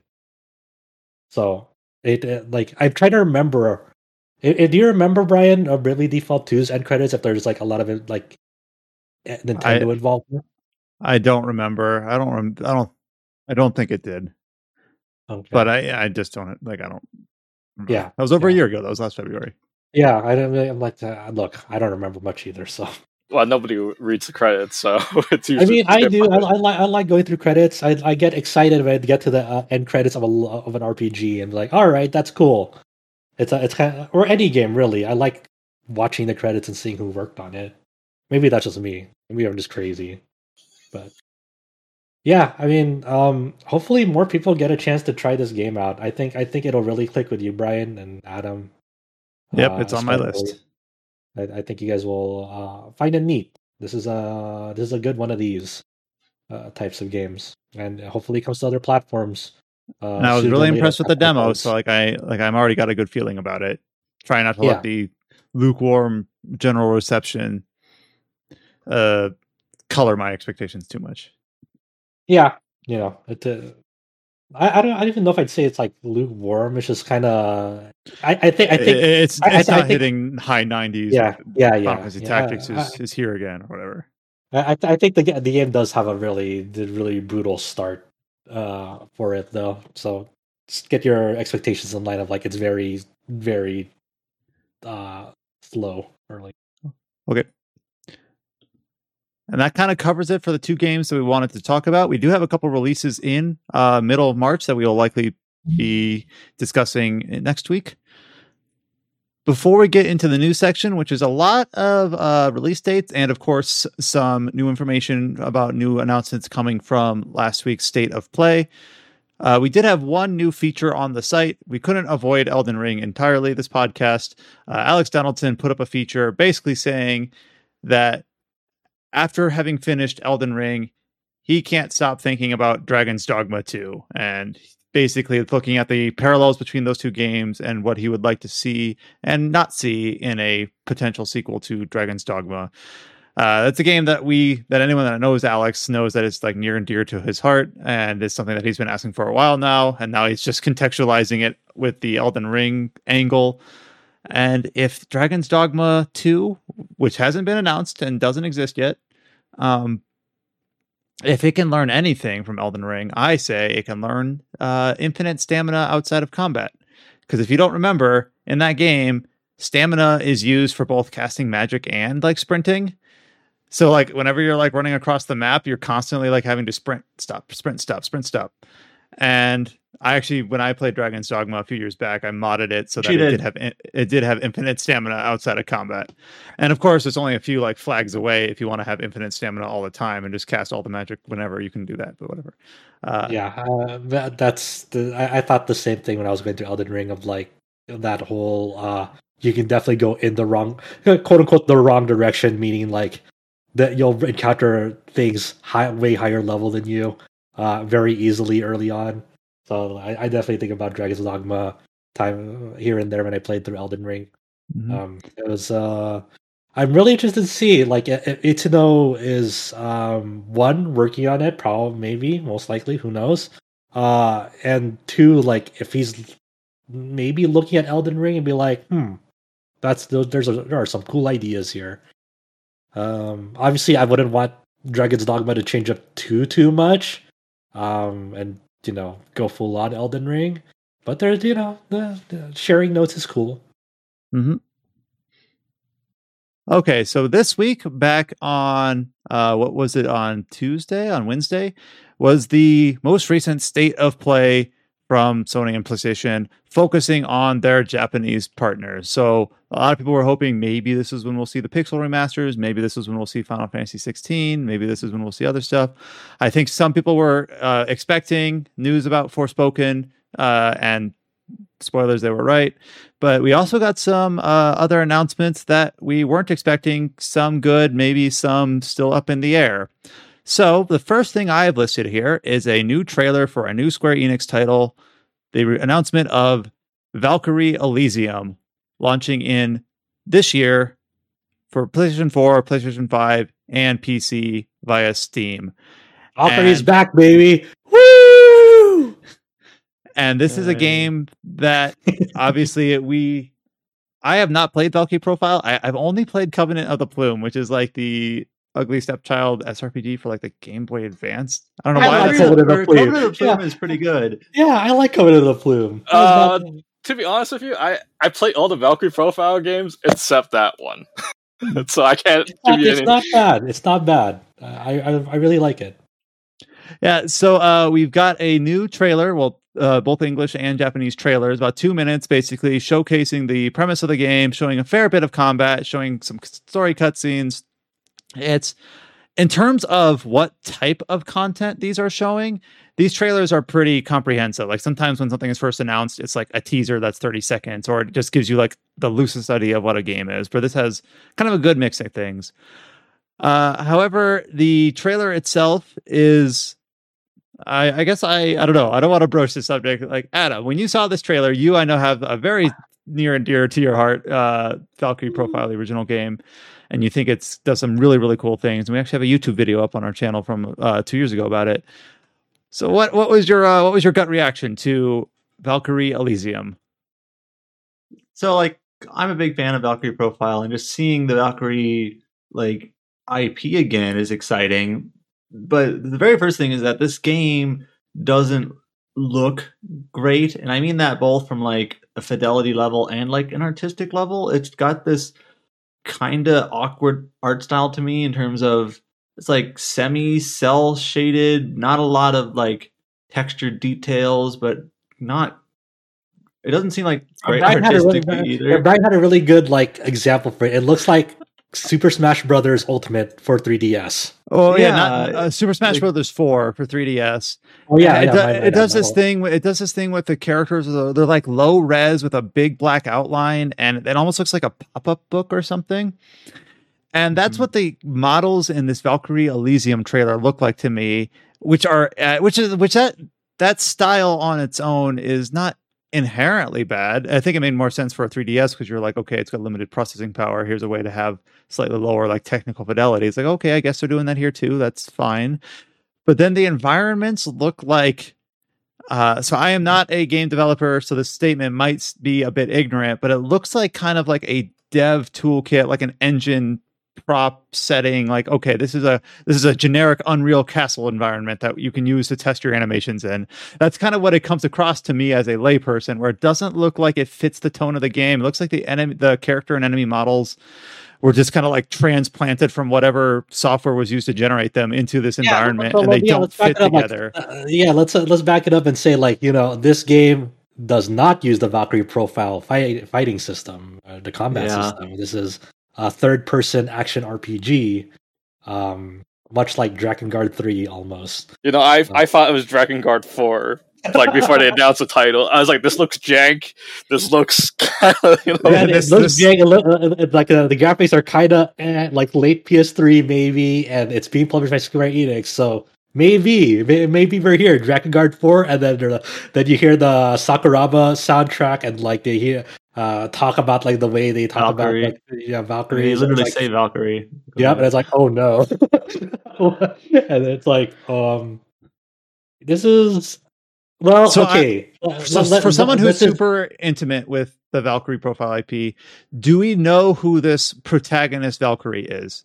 There's no obvious connection to the other games here. So in the Valkyrie profile series 1 and 2, there are 3 Valkyries: Lanneth, Silmeria, and Hrist. And like they're very well defined in terms of both who they are and what they look like. Like, we see 2 Valkyries in this trailer. There's like the one you play as, and there's like one at the end, but they don't look like anyone we know. None of the other characters, like we don't see Odin, we don't see Freya. I did see some people say like, well, at least the trailer had Hrist. Like, is that just wishful thinking, or people pulling at straws, or what? That character at the end doesn't look like Hrist to me. Like, it doesn't, but people probably assume because of the black armor, and these days, maybe people just want to fit in that diversity card. I don't know. Trying to switch character to a black character. I don't know. I mean, it happens in movies. But yeah, like the hair is different. Maybe it's like a redesign of Hrist. That's possible, but it just doesn't look like what she looks like in the games. Yeah. Like even the armor is different. So who knows? Like it wouldn't make much sense to me either. But you never know. I was trying to think of a different comparison. Does anyone remember the Daredevil movie where they got Mike and Duncan Clark as the Kingpin? I was like, I was not expecting this, but no. maybe that's the same reaction with Chris. Yeah, okay, yeah, I sort of remember. I was trying to think of a more recent example, and like there is, but I can't remember it off the top of my head. Of like where they actually just like change like a returning character's like ethnicity out of nowhere, and like it's happened recently, but I can't remember where I remember this from. Like exactly was it Witcher? Isn't there a Resident Evil something or other where they're gonna have like a black Albert Wesker?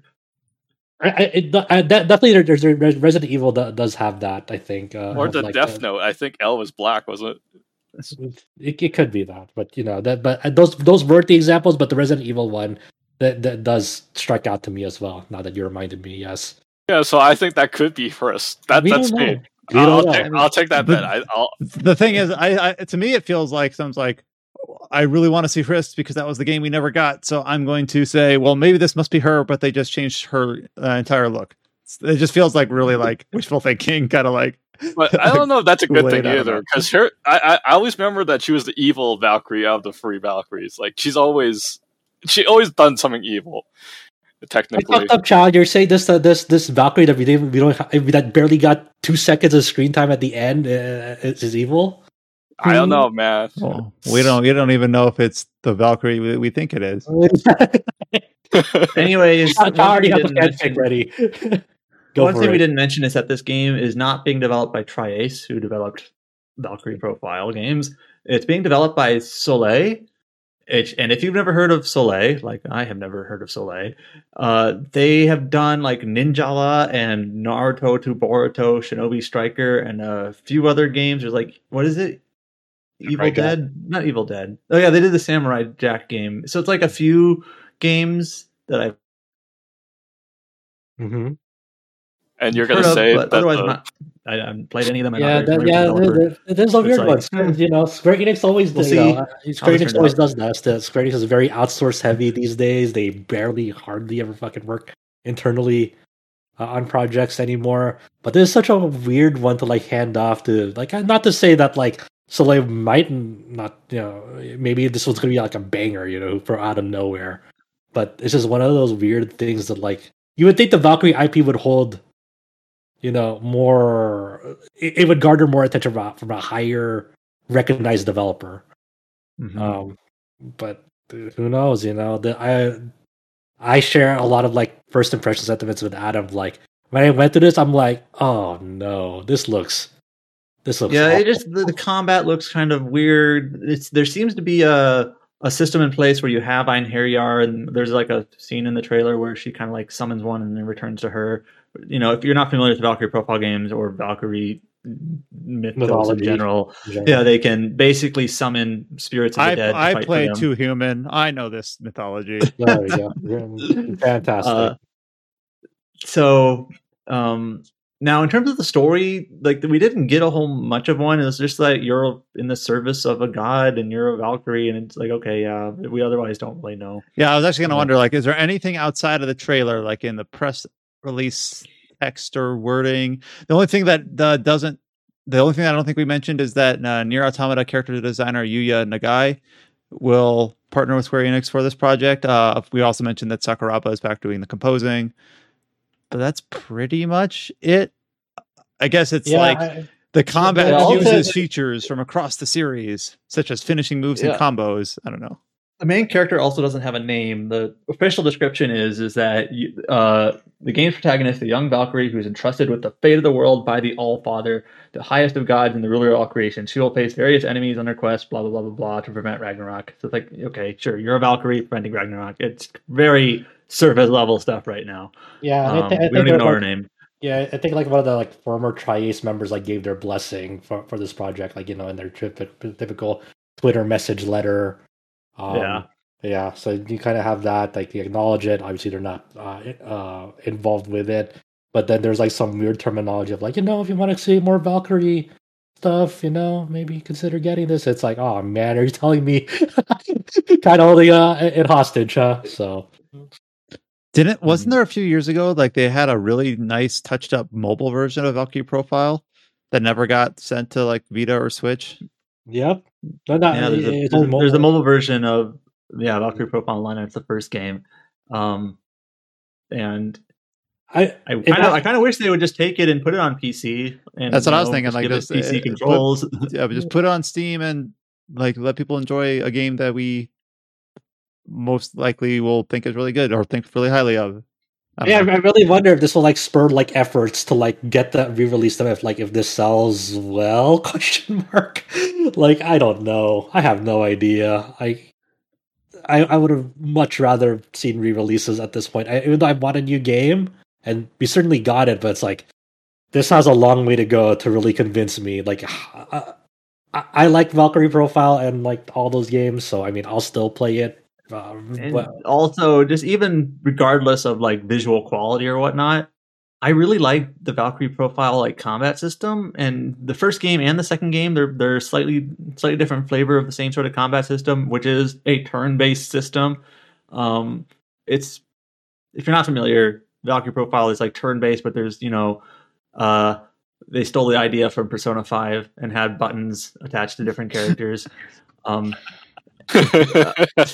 Joking, but it's a really neat system that honestly some games have tried to emulate to not so much success. Indivisible. Trice tried to do that with the Exist archive. I haven't played that. It's okay. It's okay, but and also just like I really like the Einherjar stories in the original Valkyrie profile, which unfortunately they kind of got rid of in the second one.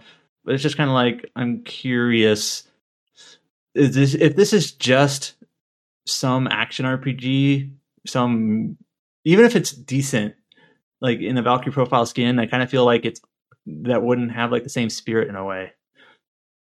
If it's just an action RPG, I mean, they deliberately like titled this to be not carry the Valkyrie profile name. It's like this is I guess it's like a spin-off of sorts, or like to just kind of remember the last Valkyrie thing that did that. Instead of continuing on with a new game with a battle system that people liked, instead they made a spin-off with an action RPG twist to it.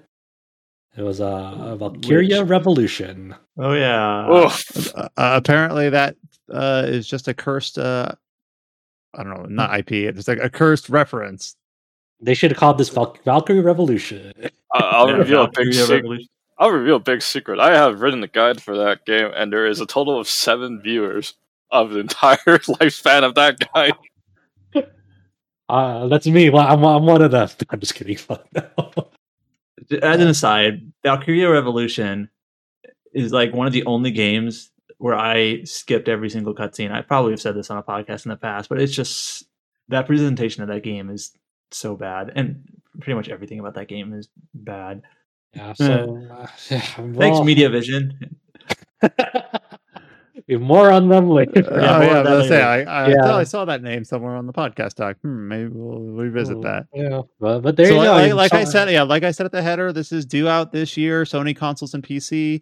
Square is again on their very erratic kind of pace. Like they have no rhyme or reason, seemingly, to what consoles they release on and what PC storefront they release on. It's just whatever they feel like. And for this particular game, it's PlayStation 4, PlayStation 5, and Steam. This year, at some point, we don't know a window. Valkyrie's back, baby. The other new Square Enix project that was announced at the State of Play was something that I don't think we were expecting. We didn't have a trademark. We didn't have like hopes and dreams for this because it's a new IP. It is a new tactical RPG called the DioField Chronicle. It is a strategy RPG developed by Landcars, published by Square Enix. Pardon? Not Platinum Games. Yeah, there was some misinformation around early on because the English website for this game had the Platinum logo, and that was probably just like a holdover from the Babylon's Fall website, because in the Japanese website it didn't have the Platinum logo, and then they are confirmed in the press release by Landcars. So, they probably just borrowed the template and like, whoops, I forgot to take out the logo. But for this game, I was gonna say I was kind of okay then until I found out who's the main writer of this game, and I was like, I don't care about this game at all. All right, some of the details. It is releasing this year, 2022, no specific time, for pretty much everything in this case, including Switch, Xbox One, Xbox Series, PlayStation 4, PlayStation 5, and PC via Steam. And it has a new, like, just like the Valkyrie Elysium, it had about a 2-minute trailer showing a pretty good mix of story and gameplay. And I guess I'll just take this one. My takeaway from this when I watched it later than everyone else because I was busy during the live stream. And when I was watching it, I first said that one of the first things that I took away, obviously this is a strategy RPG. It has very often a isometric perspective. And it looks kind of like Fantasian in a way. Not quite the same art style, but like emulating a diorama style. Because obviously Fantasian actually like composited physical dioramas into the art. Where here it looks more like straight up CG models. But still... And just to be clear, they literally say diorama style. Like that is intentional. It's not just your take on it. It's like what they were going for. So right. So it's... And then the character models are kind of a similar sort of, I don't know how you say that. Like they're low detail intentionally, so they're stylized, not chibi quite, but it's not quite chibi, not quite claymation. It's kind of like that, almost like PlayStation 1 CG render sort of style. They kind of look like action figures almost. Right. The trailer had some pretty good music. It showed both some direct gameplay on like the direct battle gameplay, as well as some like resource management, some sort of like war table sort of room. The gameplay system shows some sort of like time component where you can tell your units to like start or stop marching, which suggests that there's some like real-time strategy elements to this and not quite purely turn or phase based. And you're facing time like Dio. And then the art director is from let's see, the character art is from, is it just Taiki? Yeah, I think that's his kind of pen name. All right, so like a stage name. He did previously done. I'm not familiar with this artist. Previously worked on Lord of Vermilion, who did the character art for this game. While the art director from Final Fantasies 12 and 13, Isamu Kamiko Kuro, did the concept art. And composers from Game of Thrones are working on the soundtrack. Yeah. So that's actually kind of an interesting thing. I thought this soundtrack was pretty distinct and pretty interesting, and not something I was familiar with. I've not watched Game of Thrones. So it seems like a really cool set of different talents from different places. Like this seems like it's a new IP with a new set of talent behind it. I think this trailer looks pretty neat. But I kind of want to go back to what Chow said. You said as soon as you learned who was writing this, you were no longer interested. So I am looking through the press release here. Who is writing this? It is the writer from Fire Emblem Conquest and Fire Emblem Heroes and Fire Emblem Birthright and some and of the a bunch of Sword Art games. That's not a very good resume to be honest with you, because the story in Fire Emblem Conquest is so god awful that you would just want to say that actually puts the game down. I don't know if it's for a bunch of SAO games or just Fatal Bullet, but that writer is Yu Oshima, and on top of like the 3 Fire Emblem Fates games and their routes, that's also did Fire Emblem Heroes. So it's like it doesn't inspire confidence right away, because all the previous work this writer has done for games they're not really well written, I would say, especially Fire Emblem Fates, and I hear a lot of bad things about Fire Emblem Heroes from a story perspective. So it'll be interesting to see how this shapes up, and how hopefully. Who knows, with a way different setting that doesn't have like any sort of like it's not tied to like a big IP. Like it's not tied to Sword Art Online. It's not tied to Fire Emblem. So hopefully like a brand new IP away from all of that, with expectations from that, maybe will shake out better at the end. But on its face, the actual talent for this game is like seems to be solid, except for like this one aspect of like, well, who knows at this point. And the actual gameplay they showed is interesting, because it's not like a strictly like a strategy RPG with tiles. They got rid of tiles. There's like isometric, and they call it like a real-time tactical battle system. Like it seems to be very like fast-paced, on the fly, like not sort of like strictly action, but it definitely like looks like a game that's more active than what you would expect from a strategy RPG. I don't actually know if it's like. Well, that's why I said more RTS like, but I don't know quite, because obviously we don't have a demo. I even thought it looked something like real time with pause almost, where it's like you can control multiple units at once, they all act in real time. I don't know if there's a pause, but people have equated it to like something like Growl Lancer. Yeah. What do they call? Let me look it up here. What do they call it? It's like RTT. I'm trying to think what they call it. Real time tactical battle system. RTTB.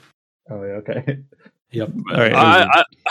I just think it's Fire Emblem chasing after Free House's success, and they got the reject from their Fire Emblem writers. Who knows? I mean, I'm infinitely more interested in this than like whatever the fuck Valkyrie Elysium was.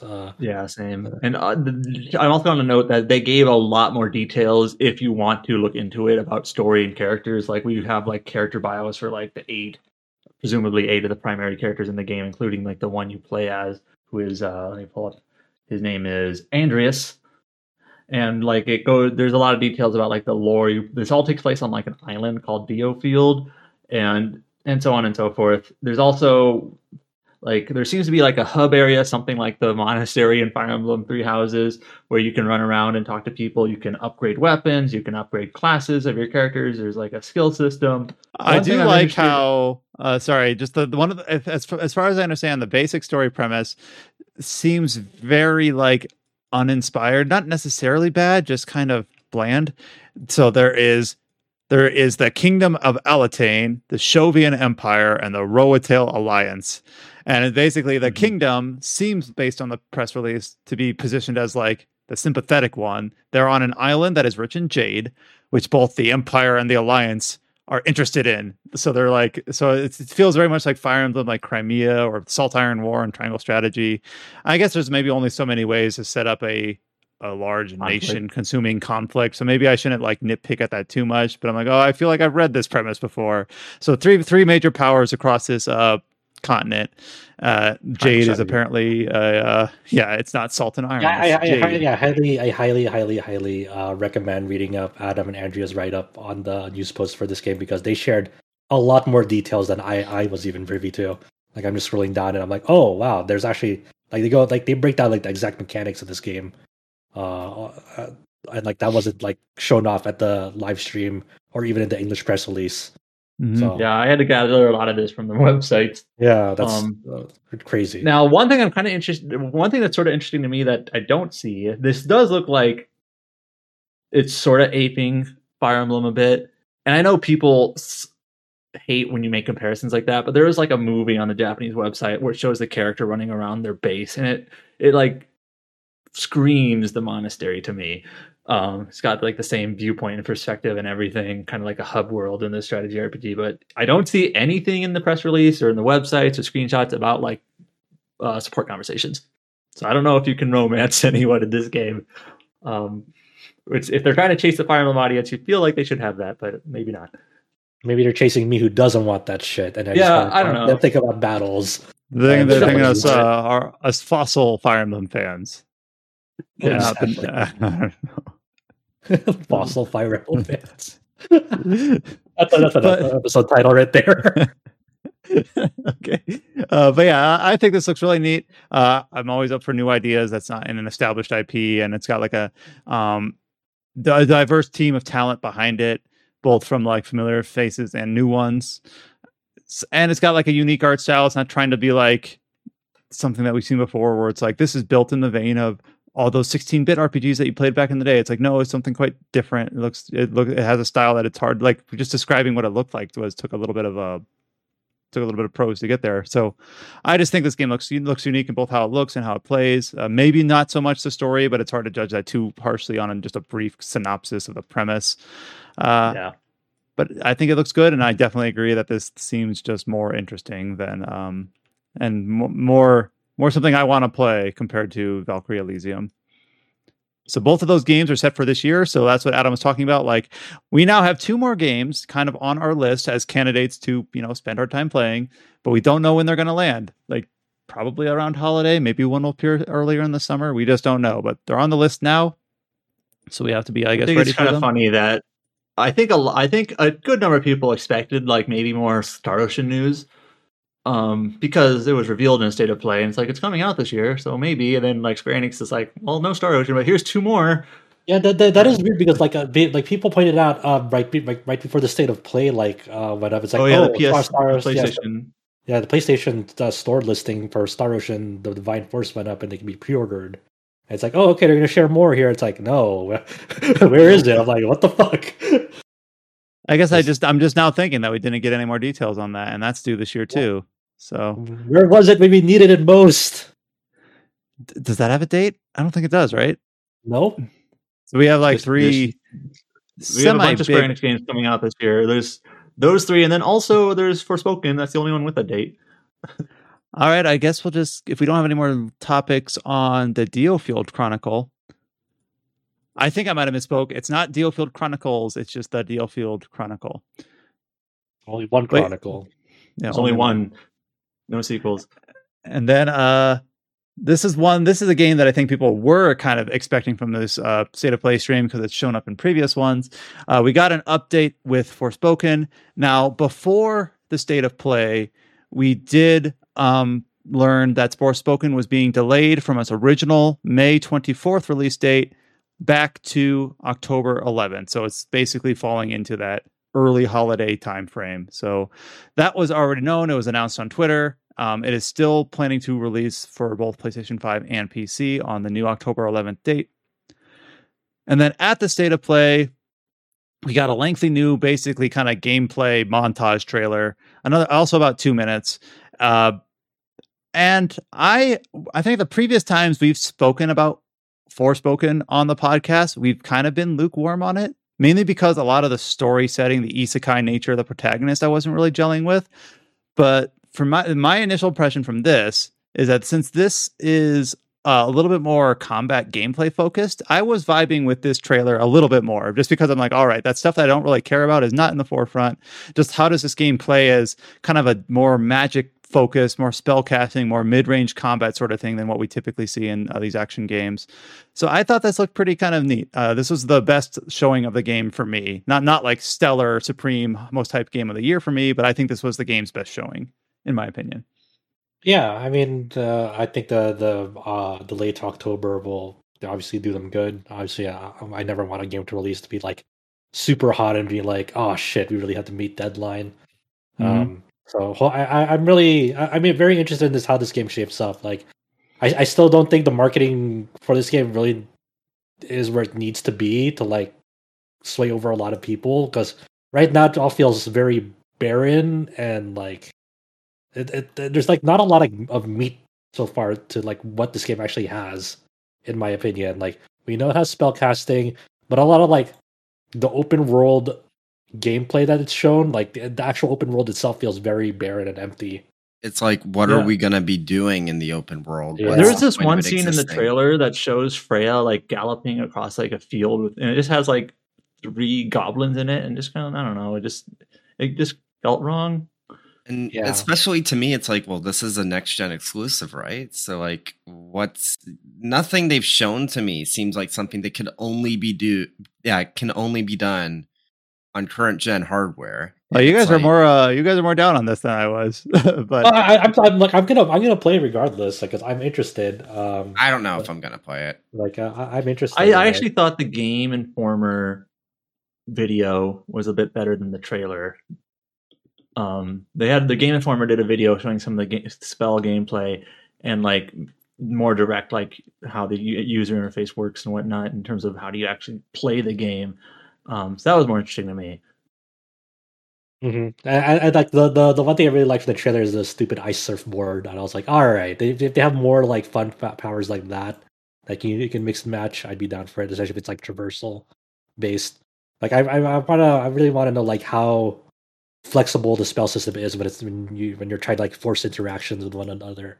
Like, can you like mix 2 spells together that actually has like an impact on the environment in a meaningful way to take out opponents, and even just traversing the world. So there's a lot of potential there, and if that delay helps them reach that potential, then sure, I mean, there's enough games coming out.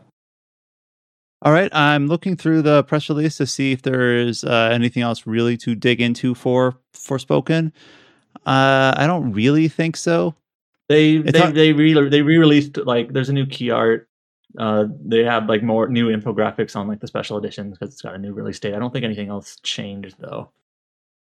I feel like I'm a little bit over the tagline is like, she will rise, like that. They could not pick like a more uninteresting tagline to me. I don't know. I feel like I've seen that with Tomb Raider. I feel like I've seen that in other places.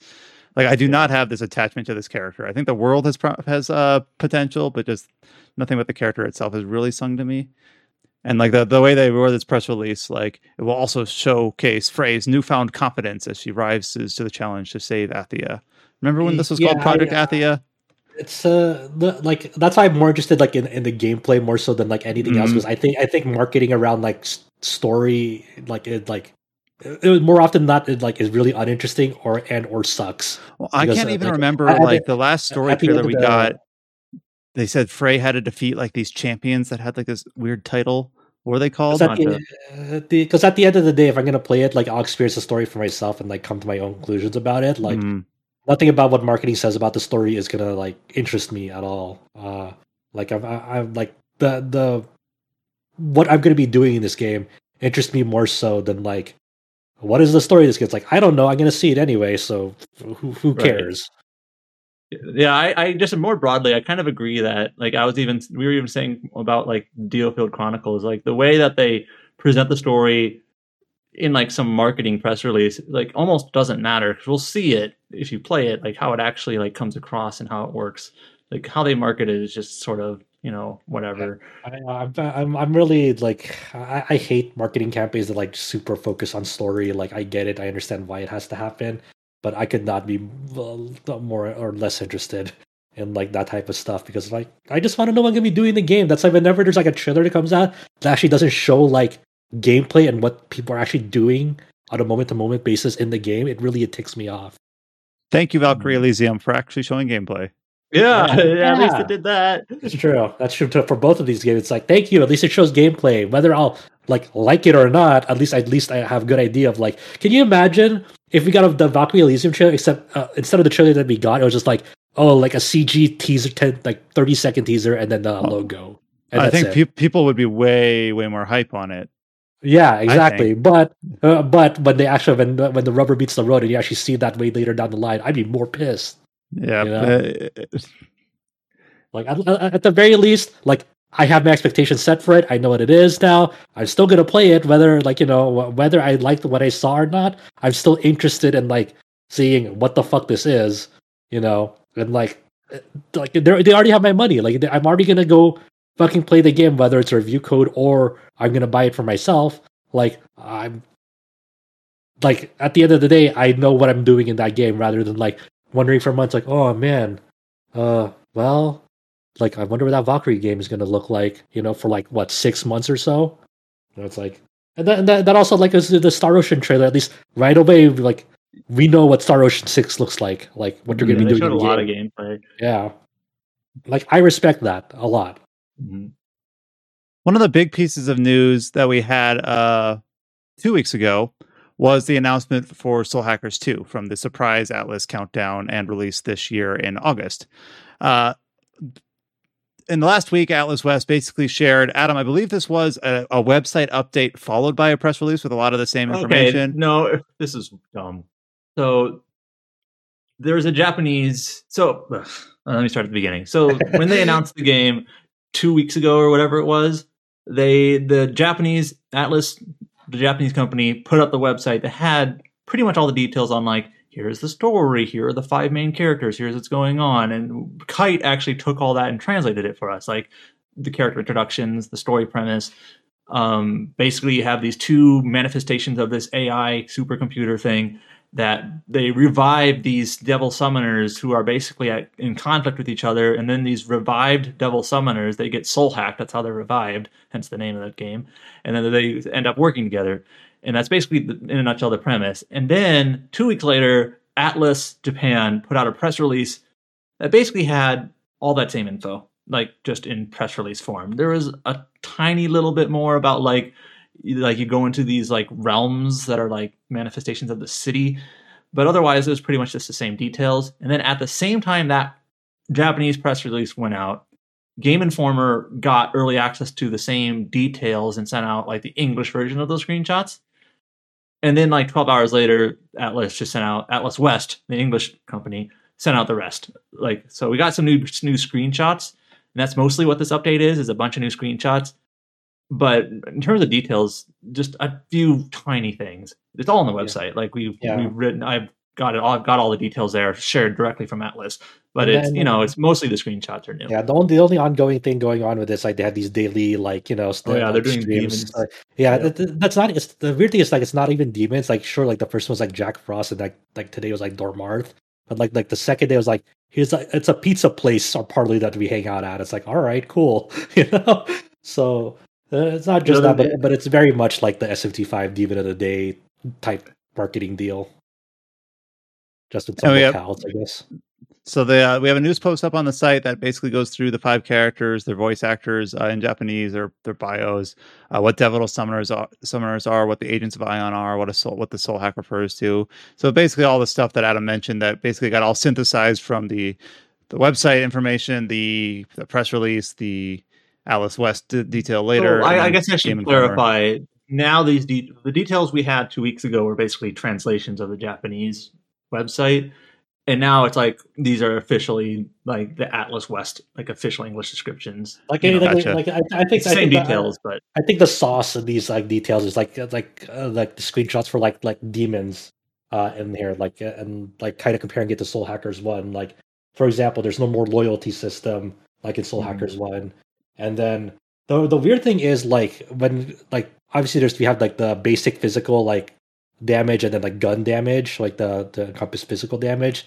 Then you have the 4 elements of fire, ice, lightning, and wind for it, and then they don't have like specific like stats for or like resistances to like light or dark. It like because that purple thing is for ailments. So it's interesting. I'm trying to think if there's any sort of like media for this game right that has like even shown any like light or dark spells, or are those like gone? Who knows? I don't know. That was the weird thing to me.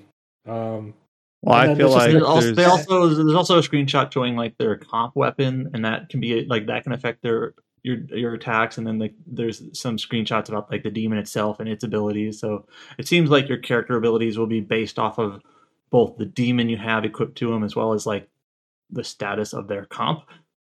Yeah. So like it's just like this all the screenshots is just like us Soul Hackers wonders going to the nitty gritty of like, okay, what does this game actually have? Or that we're just like sniffing out. Having not played Soul Hackers 1, like I don't, and I feel like that's going to be a boat that a lot of people interested in this game are going to be in.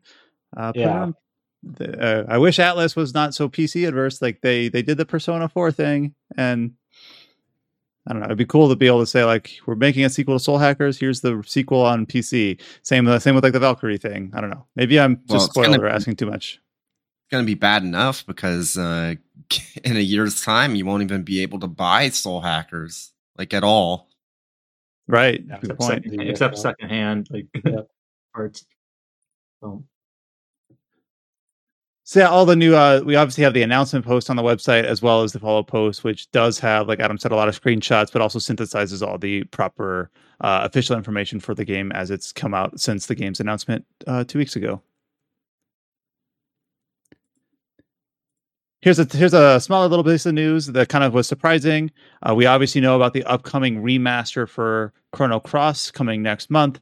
Not sure if it's related to that or not, but Chrono Trigger on PC has included a surprise update to add ultra-wide support and adjust how auto battle works in that game with a new like the turbo mode. So it's just interesting because when Chrono Trigger released on PC back in I believe 2018, it released in kind of a pretty shitty state, and then they immediately like worked to clean it up over the next couple of months, and then it didn't have any updates. Like the furthest of those updates was back in August of 2018. And now here they are just updating it again with some just nice additional features that weren't really asked for, but are just kind of nice to have. So Chrono Trigger is still on PC, and Alex actually in his news post for this calls it like the definitive version of the game. Some people might not agree arguably with that. Yeah, I agree. It's pretty close. There's just a few small things. Like if you really just cannot stand its UI, then sure. Does it do the music looping thing? You know, it doesn't. It does do the music looping thing. All right, so like basically when you re-enter an overworld after a battle, the whatever track was playing will restart, and that's something that a lot of these PC ports from SquareSoft titles have struggled with. But this all seems like really cool, especially the ultra wide support. That's really interesting in the 21:9 aspect ratio. Unfortunately, this new update also introduced new bugs to it. Did? Yeah, like for example. The one I heard is introduces a bug where no numbers higher than 999 are visible, golden menus, custom items, and damage numbers in some locales. Like that's a fun new bug. And then there's also like some graphical bugs, like some parts of the UI and like are blurrier than what it was then. So and people are also wondering like, would they update Chrono Trigger now? Does this mean something? Like, are they going to port it to Switch? Is what people want to know. Yeah, this is a weird thing too, because this came out like I think earlier in the day of that state of play. I'm like, or like the day before that state of play. I'm like, oh, are they like gearing up to like maybe put it on like a console, and just have it be announced there, and then like the real announcement is like it's coming to console. But that didn't happen. Instead, we got a lot more Square Enix things. We're totally gonna get those cross on Switch. we're totally going to get those pixel remasters on console any day now. Yeah, I think it's going to happen eventually, but they just put out Final Fantasy VI, and they're still like doing some bug fixes for it. So I imagine what they're going to do for the pixel remasters is basically patch up Final Fantasy VI, patch up whatever else they want to do for the other PC versions, and then like, all right, time to start working on ports. So I think it's going to be a bit, maybe. Yeah, Chow in our Discord put up the tweet that actually lays out like a lot of the things, some of the things Chrono Trigger update broke. Let's say, so that like just to read it out for folks, like menus are still stretched images, pixel fonts are really blurry, menu sprites are blurry, high resolution pointer finger cursor.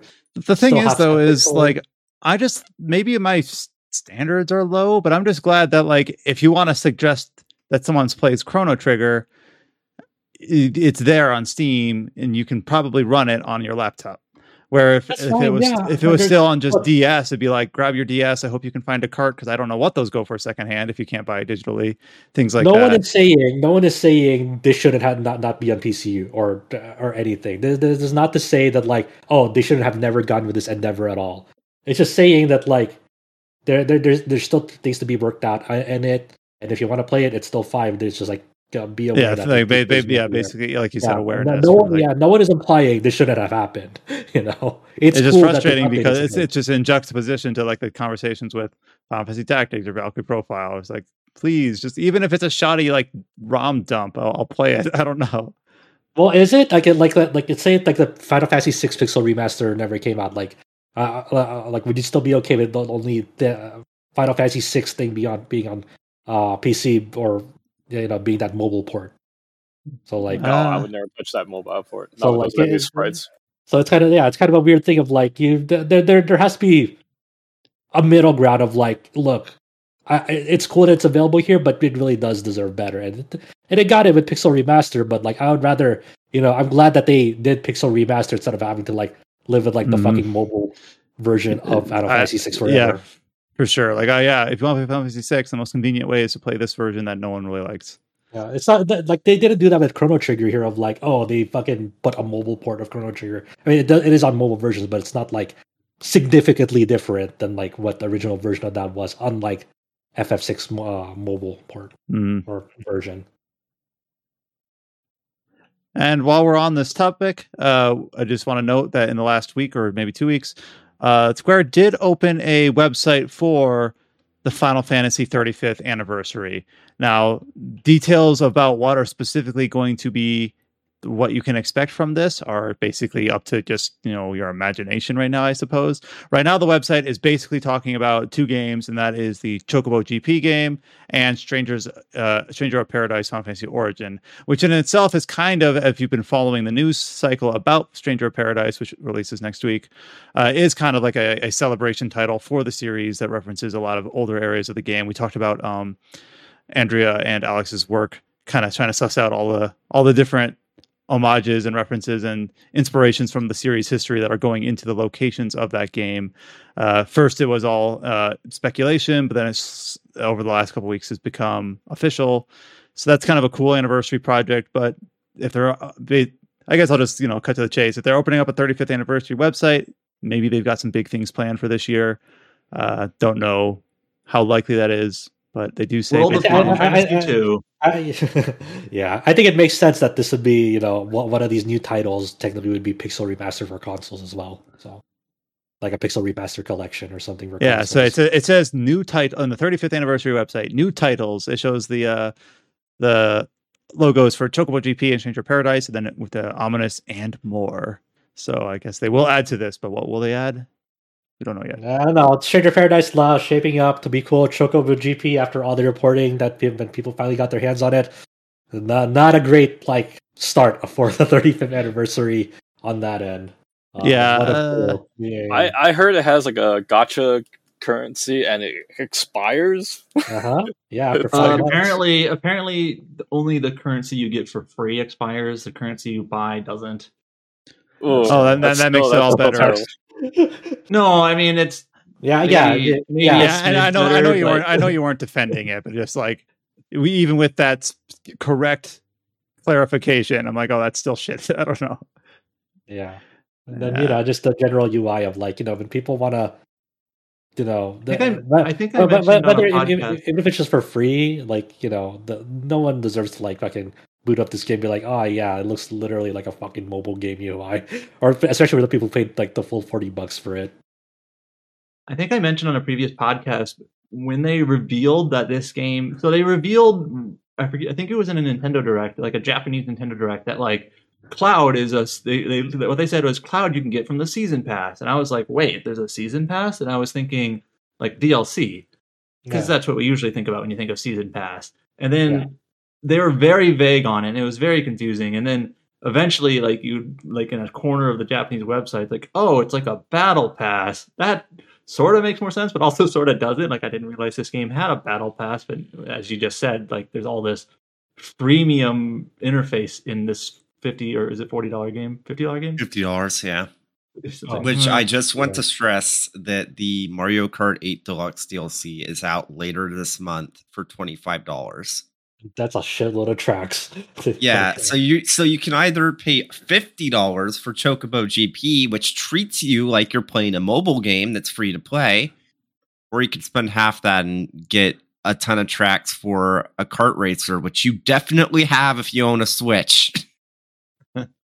I'm sitting here saying like I don't actually have that, but I also have no real life friends, so that's why. That's why we're your friends. Oh, okay. I feel better now.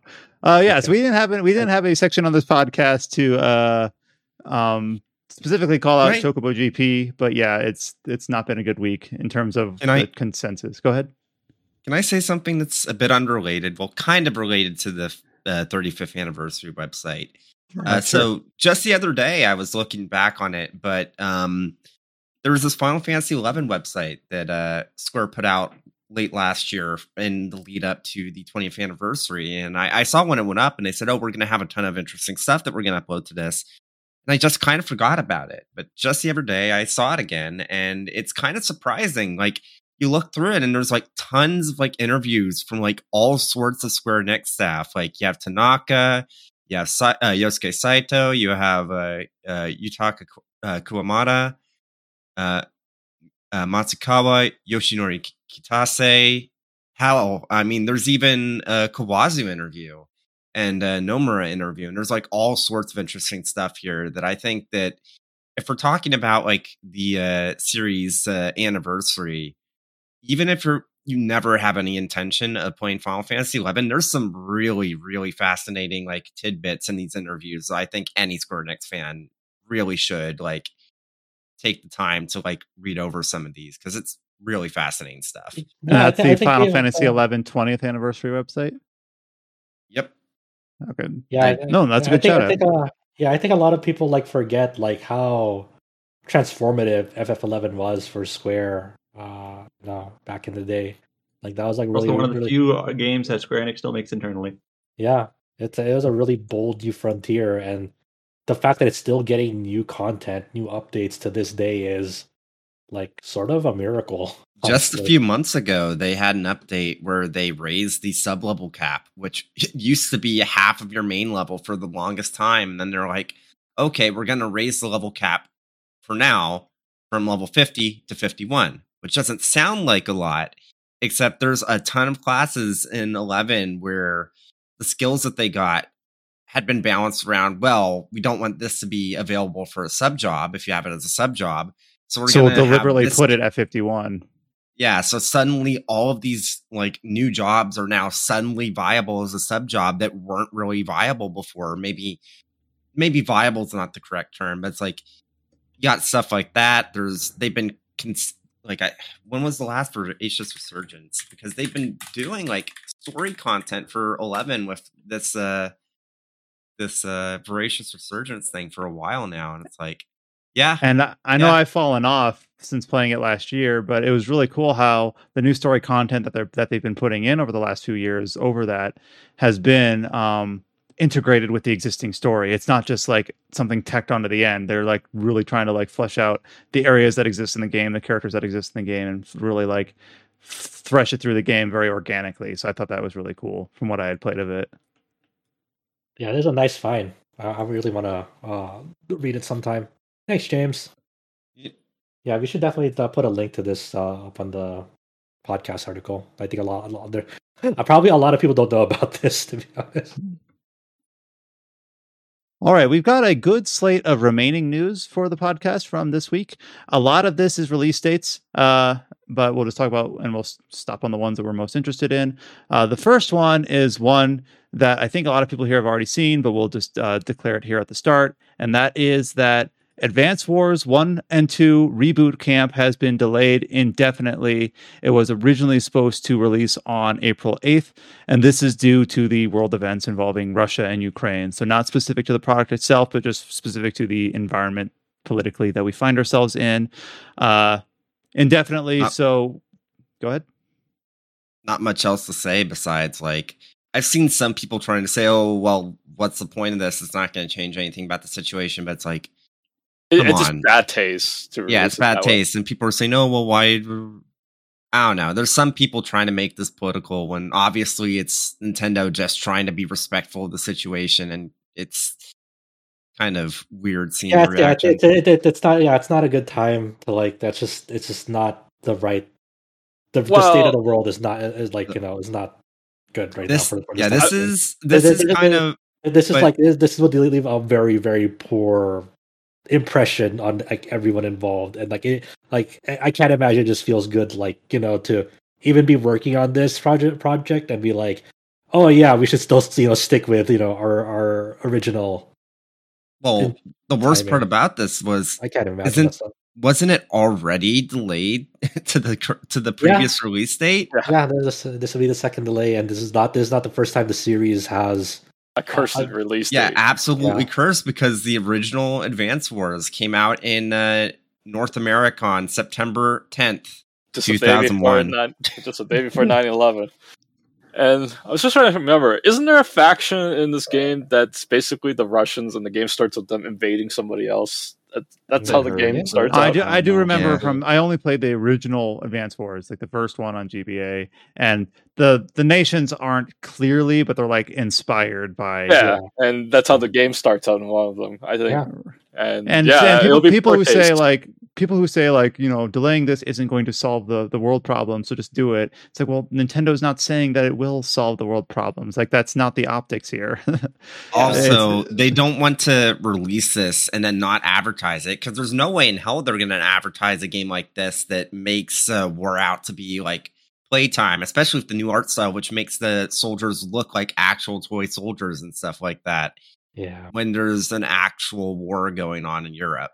And this sort of thing is like, it's not like it real life is still happens. People have to make responsible decisions. Like, is this in good faith to release it? Like, for example, Metal Gear Solid 2. Kojima had to like rework that whole ending because 9/11 happened. And think about how to work around that. So it's just it's very tragic what's happening in Ukraine, and people should just respect this dude. Like, respect this decision. Just period. Like, people are fucking suffering out there, dude. Come on now. Yeah, man, and like, we'll see it this year likely, but we don't know for certain. And just it'll come out when it comes out. Oh, we have a DLC for a strategy RPG that released last year. That is Disciples Liberation. The Paths to Madness DLC will release on March 24th. I know, another game I wanted to get to, but never had time for, so nothing much more to say about that.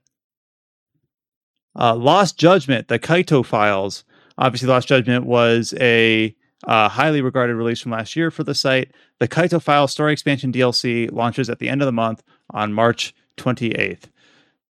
So I have not played Lost Judgment. I think Josh is still the only one here that's played it. Now that I finished Yakuza, I have no excuse. I've got the Yakuza series down. Lost Judgment's next. What does this DLC excite you at all, Josh? I love Kaito. I'm very interested to see I think this happens after the events of Lost Judgment, so it's sort of like a sequel, maybe a mini sequel or expansion to that. And then they laid out like it like I was reading through this press release, so like, oh, okay, what's going on, and then like there's a bullet point that says, "Trust your gut. No need for Yagami's fancy gadgets here. Kaito has his own sensory-based sleuthing style tap into Kaito's primal focus to literally sniff out clues, identify subsets, and crack the case with his instincts. So that's Kaito's a really goofy character. I love him. I'm very, very excited to get back and see what they do with this. Man, I can't believe that Kaito is a bloodhound. It reminds me of Kina and Fantasian, where it's like, you smell like the forest, or whatever. I don't know. Yeah. So who knows? So that looks, it's looking like a meaty, like you said, almost expansion like. Yeah, I'm thinking in my mind this is like 6 to 7 hours long, maybe. I don't know. $30. Yeah. So hopefully it is meaty.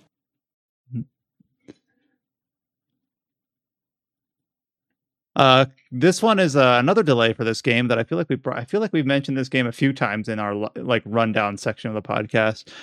King Arthur Knight's Tale. It has been delayed again. This is a kind of a grim dark strategy RPG based on the Legend of King Arthur. It's been delayed to April 26th. It was originally supposed to launch in February, and then got delayed to March, and now it's being delayed to April. And I will say that whenever a game has these like repeated short delays, I think that that's almost more damning to my like impression than just like a single long delay, like what Forspoken had, just going from May to October. Like I don't know what your business sense is, what your fiscal calendar must look like, but it just doesn't seem good. Where it's like it seems like it's coming in really hot if it's being delayed on like a monthly basis. So just take your time. Like I know, like me saying that isn't going to change what your fiscal responsibilities are, but it's just not a good look. But yeah, another game to slot into April. That's kind of a different take from the rest in there. We got a release date for Dolmen. If you don't remember what this is, I know that Adam's originally heard of this game. Was it in the Nissan Direct from 2020? It was in one of those like summer things that all bleed together. It was the Prime Matter. Oh, Prime Matter. Oh, yeah, that's right. Prime Matter. That Coke Media thing that was really, really weird. Coke Media, that's what it was. The one that was like mostly just interviews, right? And not really much games on it? Or was that another thing? No, I think that's exactly it. Okay. I will. So Dolmen is it's releasing on May 20th for PlayStation, Xbox, PC, this gen and last gen. We got a trailer for it. This looks kind of like a Eurojank action RPG. The trailer. The trailer. Yeah. Well, it looks Eurojank. I'm not saying that that's what it is, but the trailer for it is like a little over a minute of footage from the same boss fight. Look, I'm watching this. I'm thinking Brazilian Warframe. It does kind of look like Warframe, but like the trailer is not like a montage of environments or of characters or of anything like that. It's just like snippets from this one boss fight in this one arena, and it's like, okay, it didn't do really much to excite me. I don't know. I hate looking at a trailer and being like, this doesn't excite me, but that's kind of what I saw here. But yeah, it's coming out in May, so we'll see what else is around there and whether or not we'll have a chance to take a look at it. You're gonna play this and Elex 2 back to back as punishment. I'm hoping Elex 2 will fit into like April for me, when nothing else is coming out. Once I get through like Stranger of Paradise and Triangle Strategy, I'm kind of hoping like April, please stay light so that I can kind of clear out my very quickly growing backlog for the year.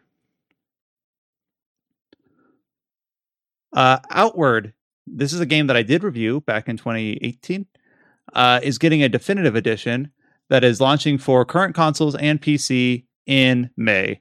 So Outward is a indie like survival, almost Souls-like RPG that is completely co-op, which is the reason I played it, which is actually pretty cool. And since its release back in 2019, okay, so it was 2019, it's had a few DLC additions and a lot of like hot fixes, bug updates, things like that.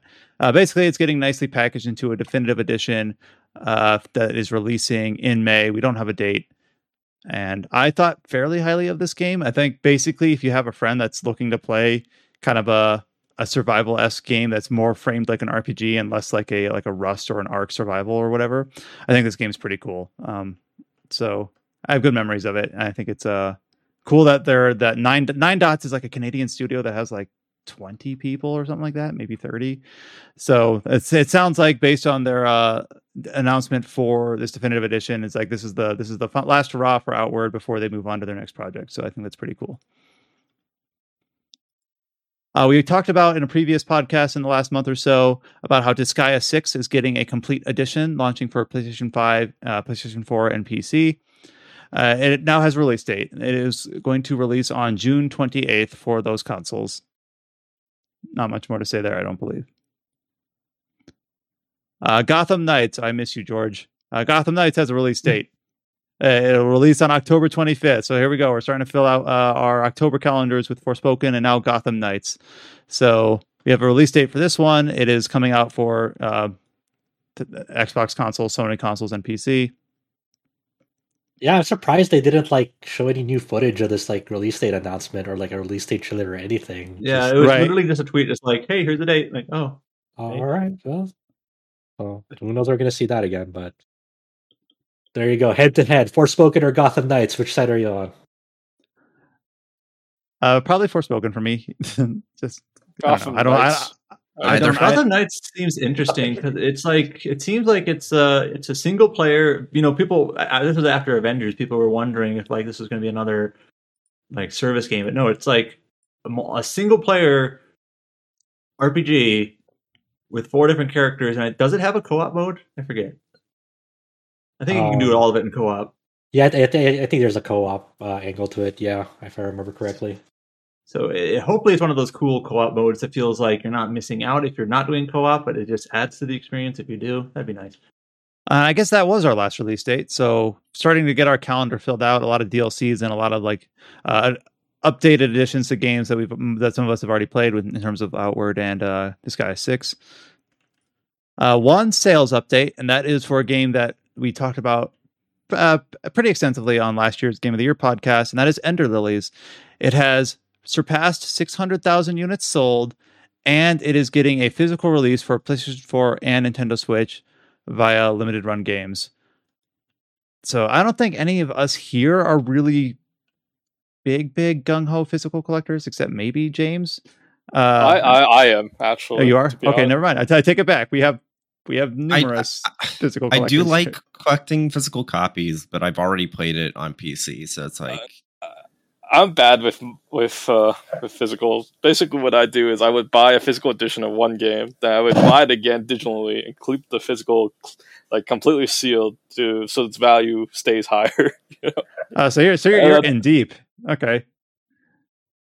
Yep. So Ender Lilies obviously was a game that we thought pretty highly of last year. I know that I think Chow, James, and Adam have played it. I don't know if Chow's played it. Oh, I played a bit of it. Yeah. Yes. So it's apparently sold really well, and we'll have a physical version available soon. I know people have different opinions on limited run games, but they would be the publisher for that. It's one.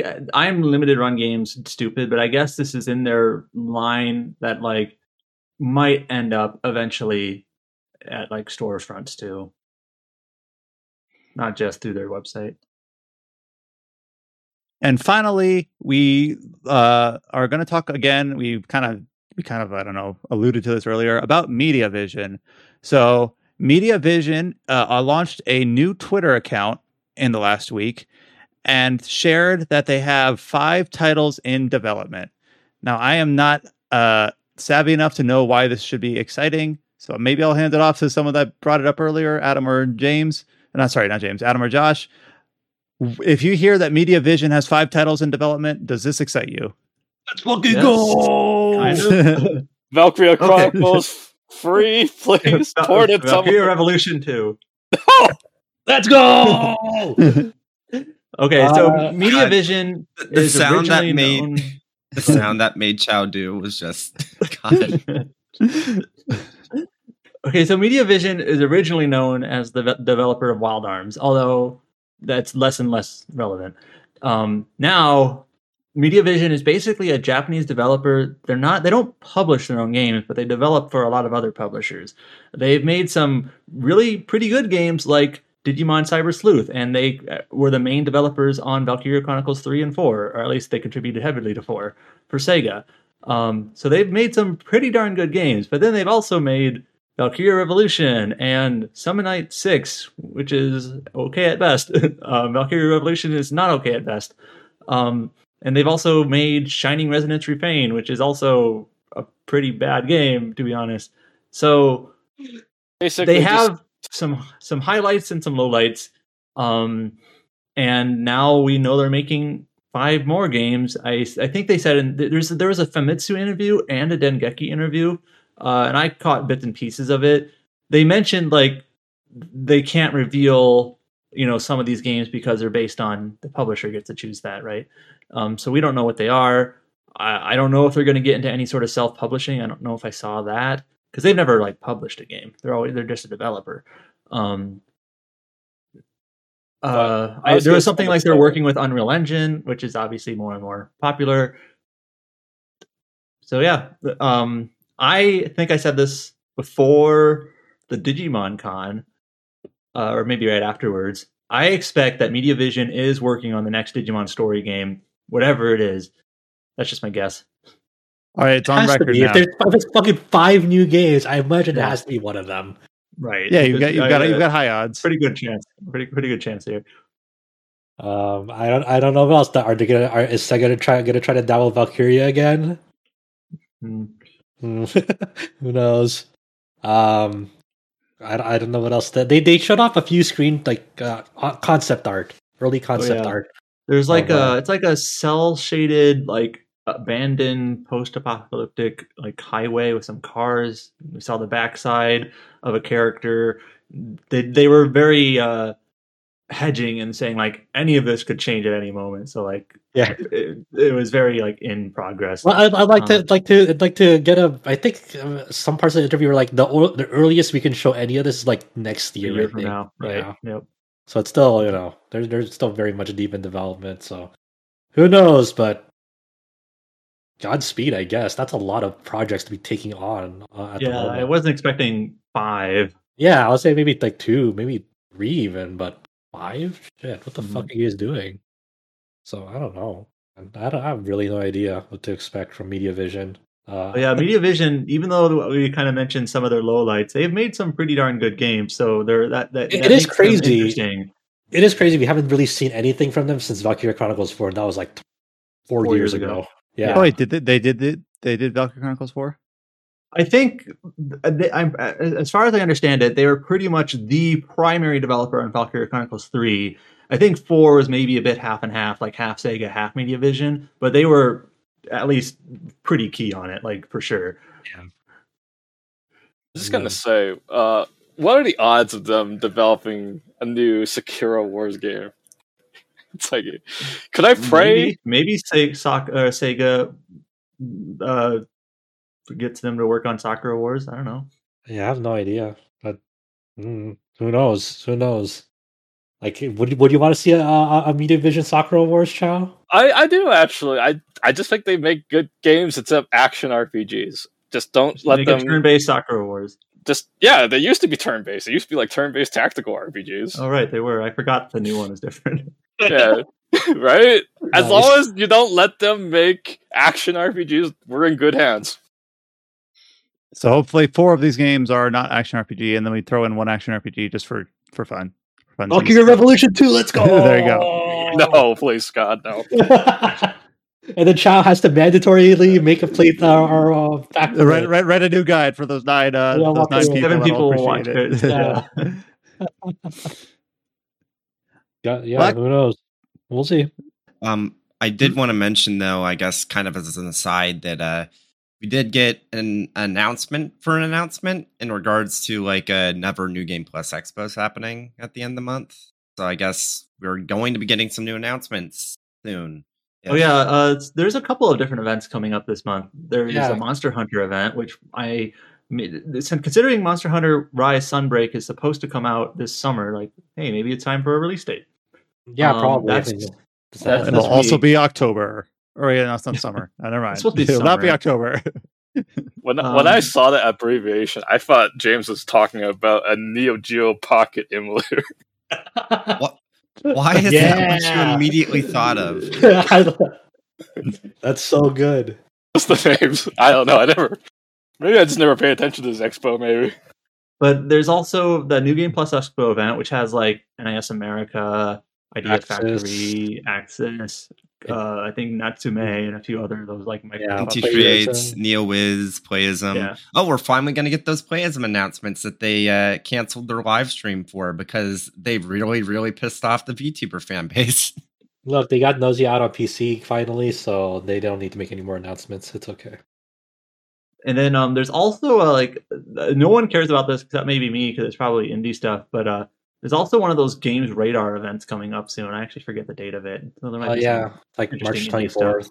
Yeah, so there might be a few interesting events or interesting announcements from that. So what do you guys think? What do you guys think? New Game Plus Expo. Are we going to get actual NIS titles announced for localization, or are they going to announce Kuro in advance? Even though it's not going to come until no way. There's no. I don't think they're going to announce Kuro before Zero even comes out. I don't think so. I think you just get a new trailer for Zero, and that's it. It's just be Disgaea 6. I don't actually think it's going to happen, but it would be hilarious if they did. I hope they do. Actually, I know like you're missing a couple games for context, but I feel like if they just keep like waiting for all the games to come out, we're going to wait like friggin' 5 years. It's like, you know, David, you just need to accept that the West isn't going to get Kuro until the entire late 2024. When guess what, Kuro 3 will be out, and then like it's probably going to be the end of the arc. Kuro 4 is going to be in terms of NIS actual like NIS games though. There's Galleria. We're still waiting on that. Yomawari 3. There's Yomawari 3. There's that Boken Meshi like picnic survivalist RPG. Yeah. So there's a few that they could announce just from the NIS side of things. Oh, Void Terrarium 2. Terrarium 2. There's also a couple of other games that they might not bring over. Like there's like it sucks that they never bring any of their VNs over because I've heard some good things about some of them. And there's like a few that came out recently that apparently people like over there. And it's just like, NIS America just never touches them, which makes sense. I'm sort of surprised that NIS like Japan doesn't have someone else do it. Like sort of like how Idea Factory pretty much has Axis do all of their Otome stuff, and Idea Factory International sticks to the RPG stuff. So, well, you gotta wonder though, like how much of it is NIS America is like plate being full, but also you have to consider that any localization that NIS America does for NIS Japan titles, NIS Japan also has to like set aside a certain amount of manpower on their end to make sure that everything gets implemented correctly. Yeah, so it's like I don't know, localization's complicated. Mm-hmm. Well, with that stated, that kind of covers what we had to do for the podcast. So a lot of the state of play announcements, it seems like some good, some bad from there. Lots of things to look forward to. Obviously, we've got Stranger of Paradise launching on, the 18th? So we'll be able to talk about it next week. Earlier, if you... What, yeah? Launching on the 18th if you're buying a physical copy on console. Launching on the 15th if you buy a digital copy on console. And launching on the 17th if you buy a digital copy on PC. Dude, I was so pissed this morning. I was so pissed this morning because I totally forgot that the early access period was different for console and PC. Yeah, I was mentioning that in the staff chat earlier. That's the whole reason why I was at that at my local game store yesterday, trying to figure out if they knew when they were going to get copy in. Because it's like, man, I still want to play it on. Yeah, I still want to go on for PC, but it's like I'm not going to lie. Looking at the technical state of stuff on console, it's like. That PC port's either going to be an absolute mess or it's easily going to be the best way to play. And I'm just tracking. At this point, I'm just like, all my friends are going on PC, so I'll just fucking go on PC because I want to play with them on it. It sucks. There's no crossplay on this thing because why would anyone want crossplay? Yes, but I guess I'll just bite the bullet. I'll get on PC and come what may, because who knows? I guess. I've survived Elden Ring on PC. I can pretty much. That's how I feel at the moment. And so we'll hopefully be able to have a chance to talk about that next week, as well as all the other March releases and going into April, all this exciting stuff to look forward to. All the news that we talked about is up on the website, as well as a lot of the features and reviews that we talked about last week. This includes like Triangle Strategy, like Elden Ring. We do have James's preview for Tiny Tina's Wonderlands, all up on the site. You can follow us on any of the social channels. Just search for RPG Set on Twitter, YouTube, Facebook, or Instagram. And we will be back next week with another episode of the TetraCast, hopefully talking about Stranger of Paradise and whatever else comes out that we can't anticipate.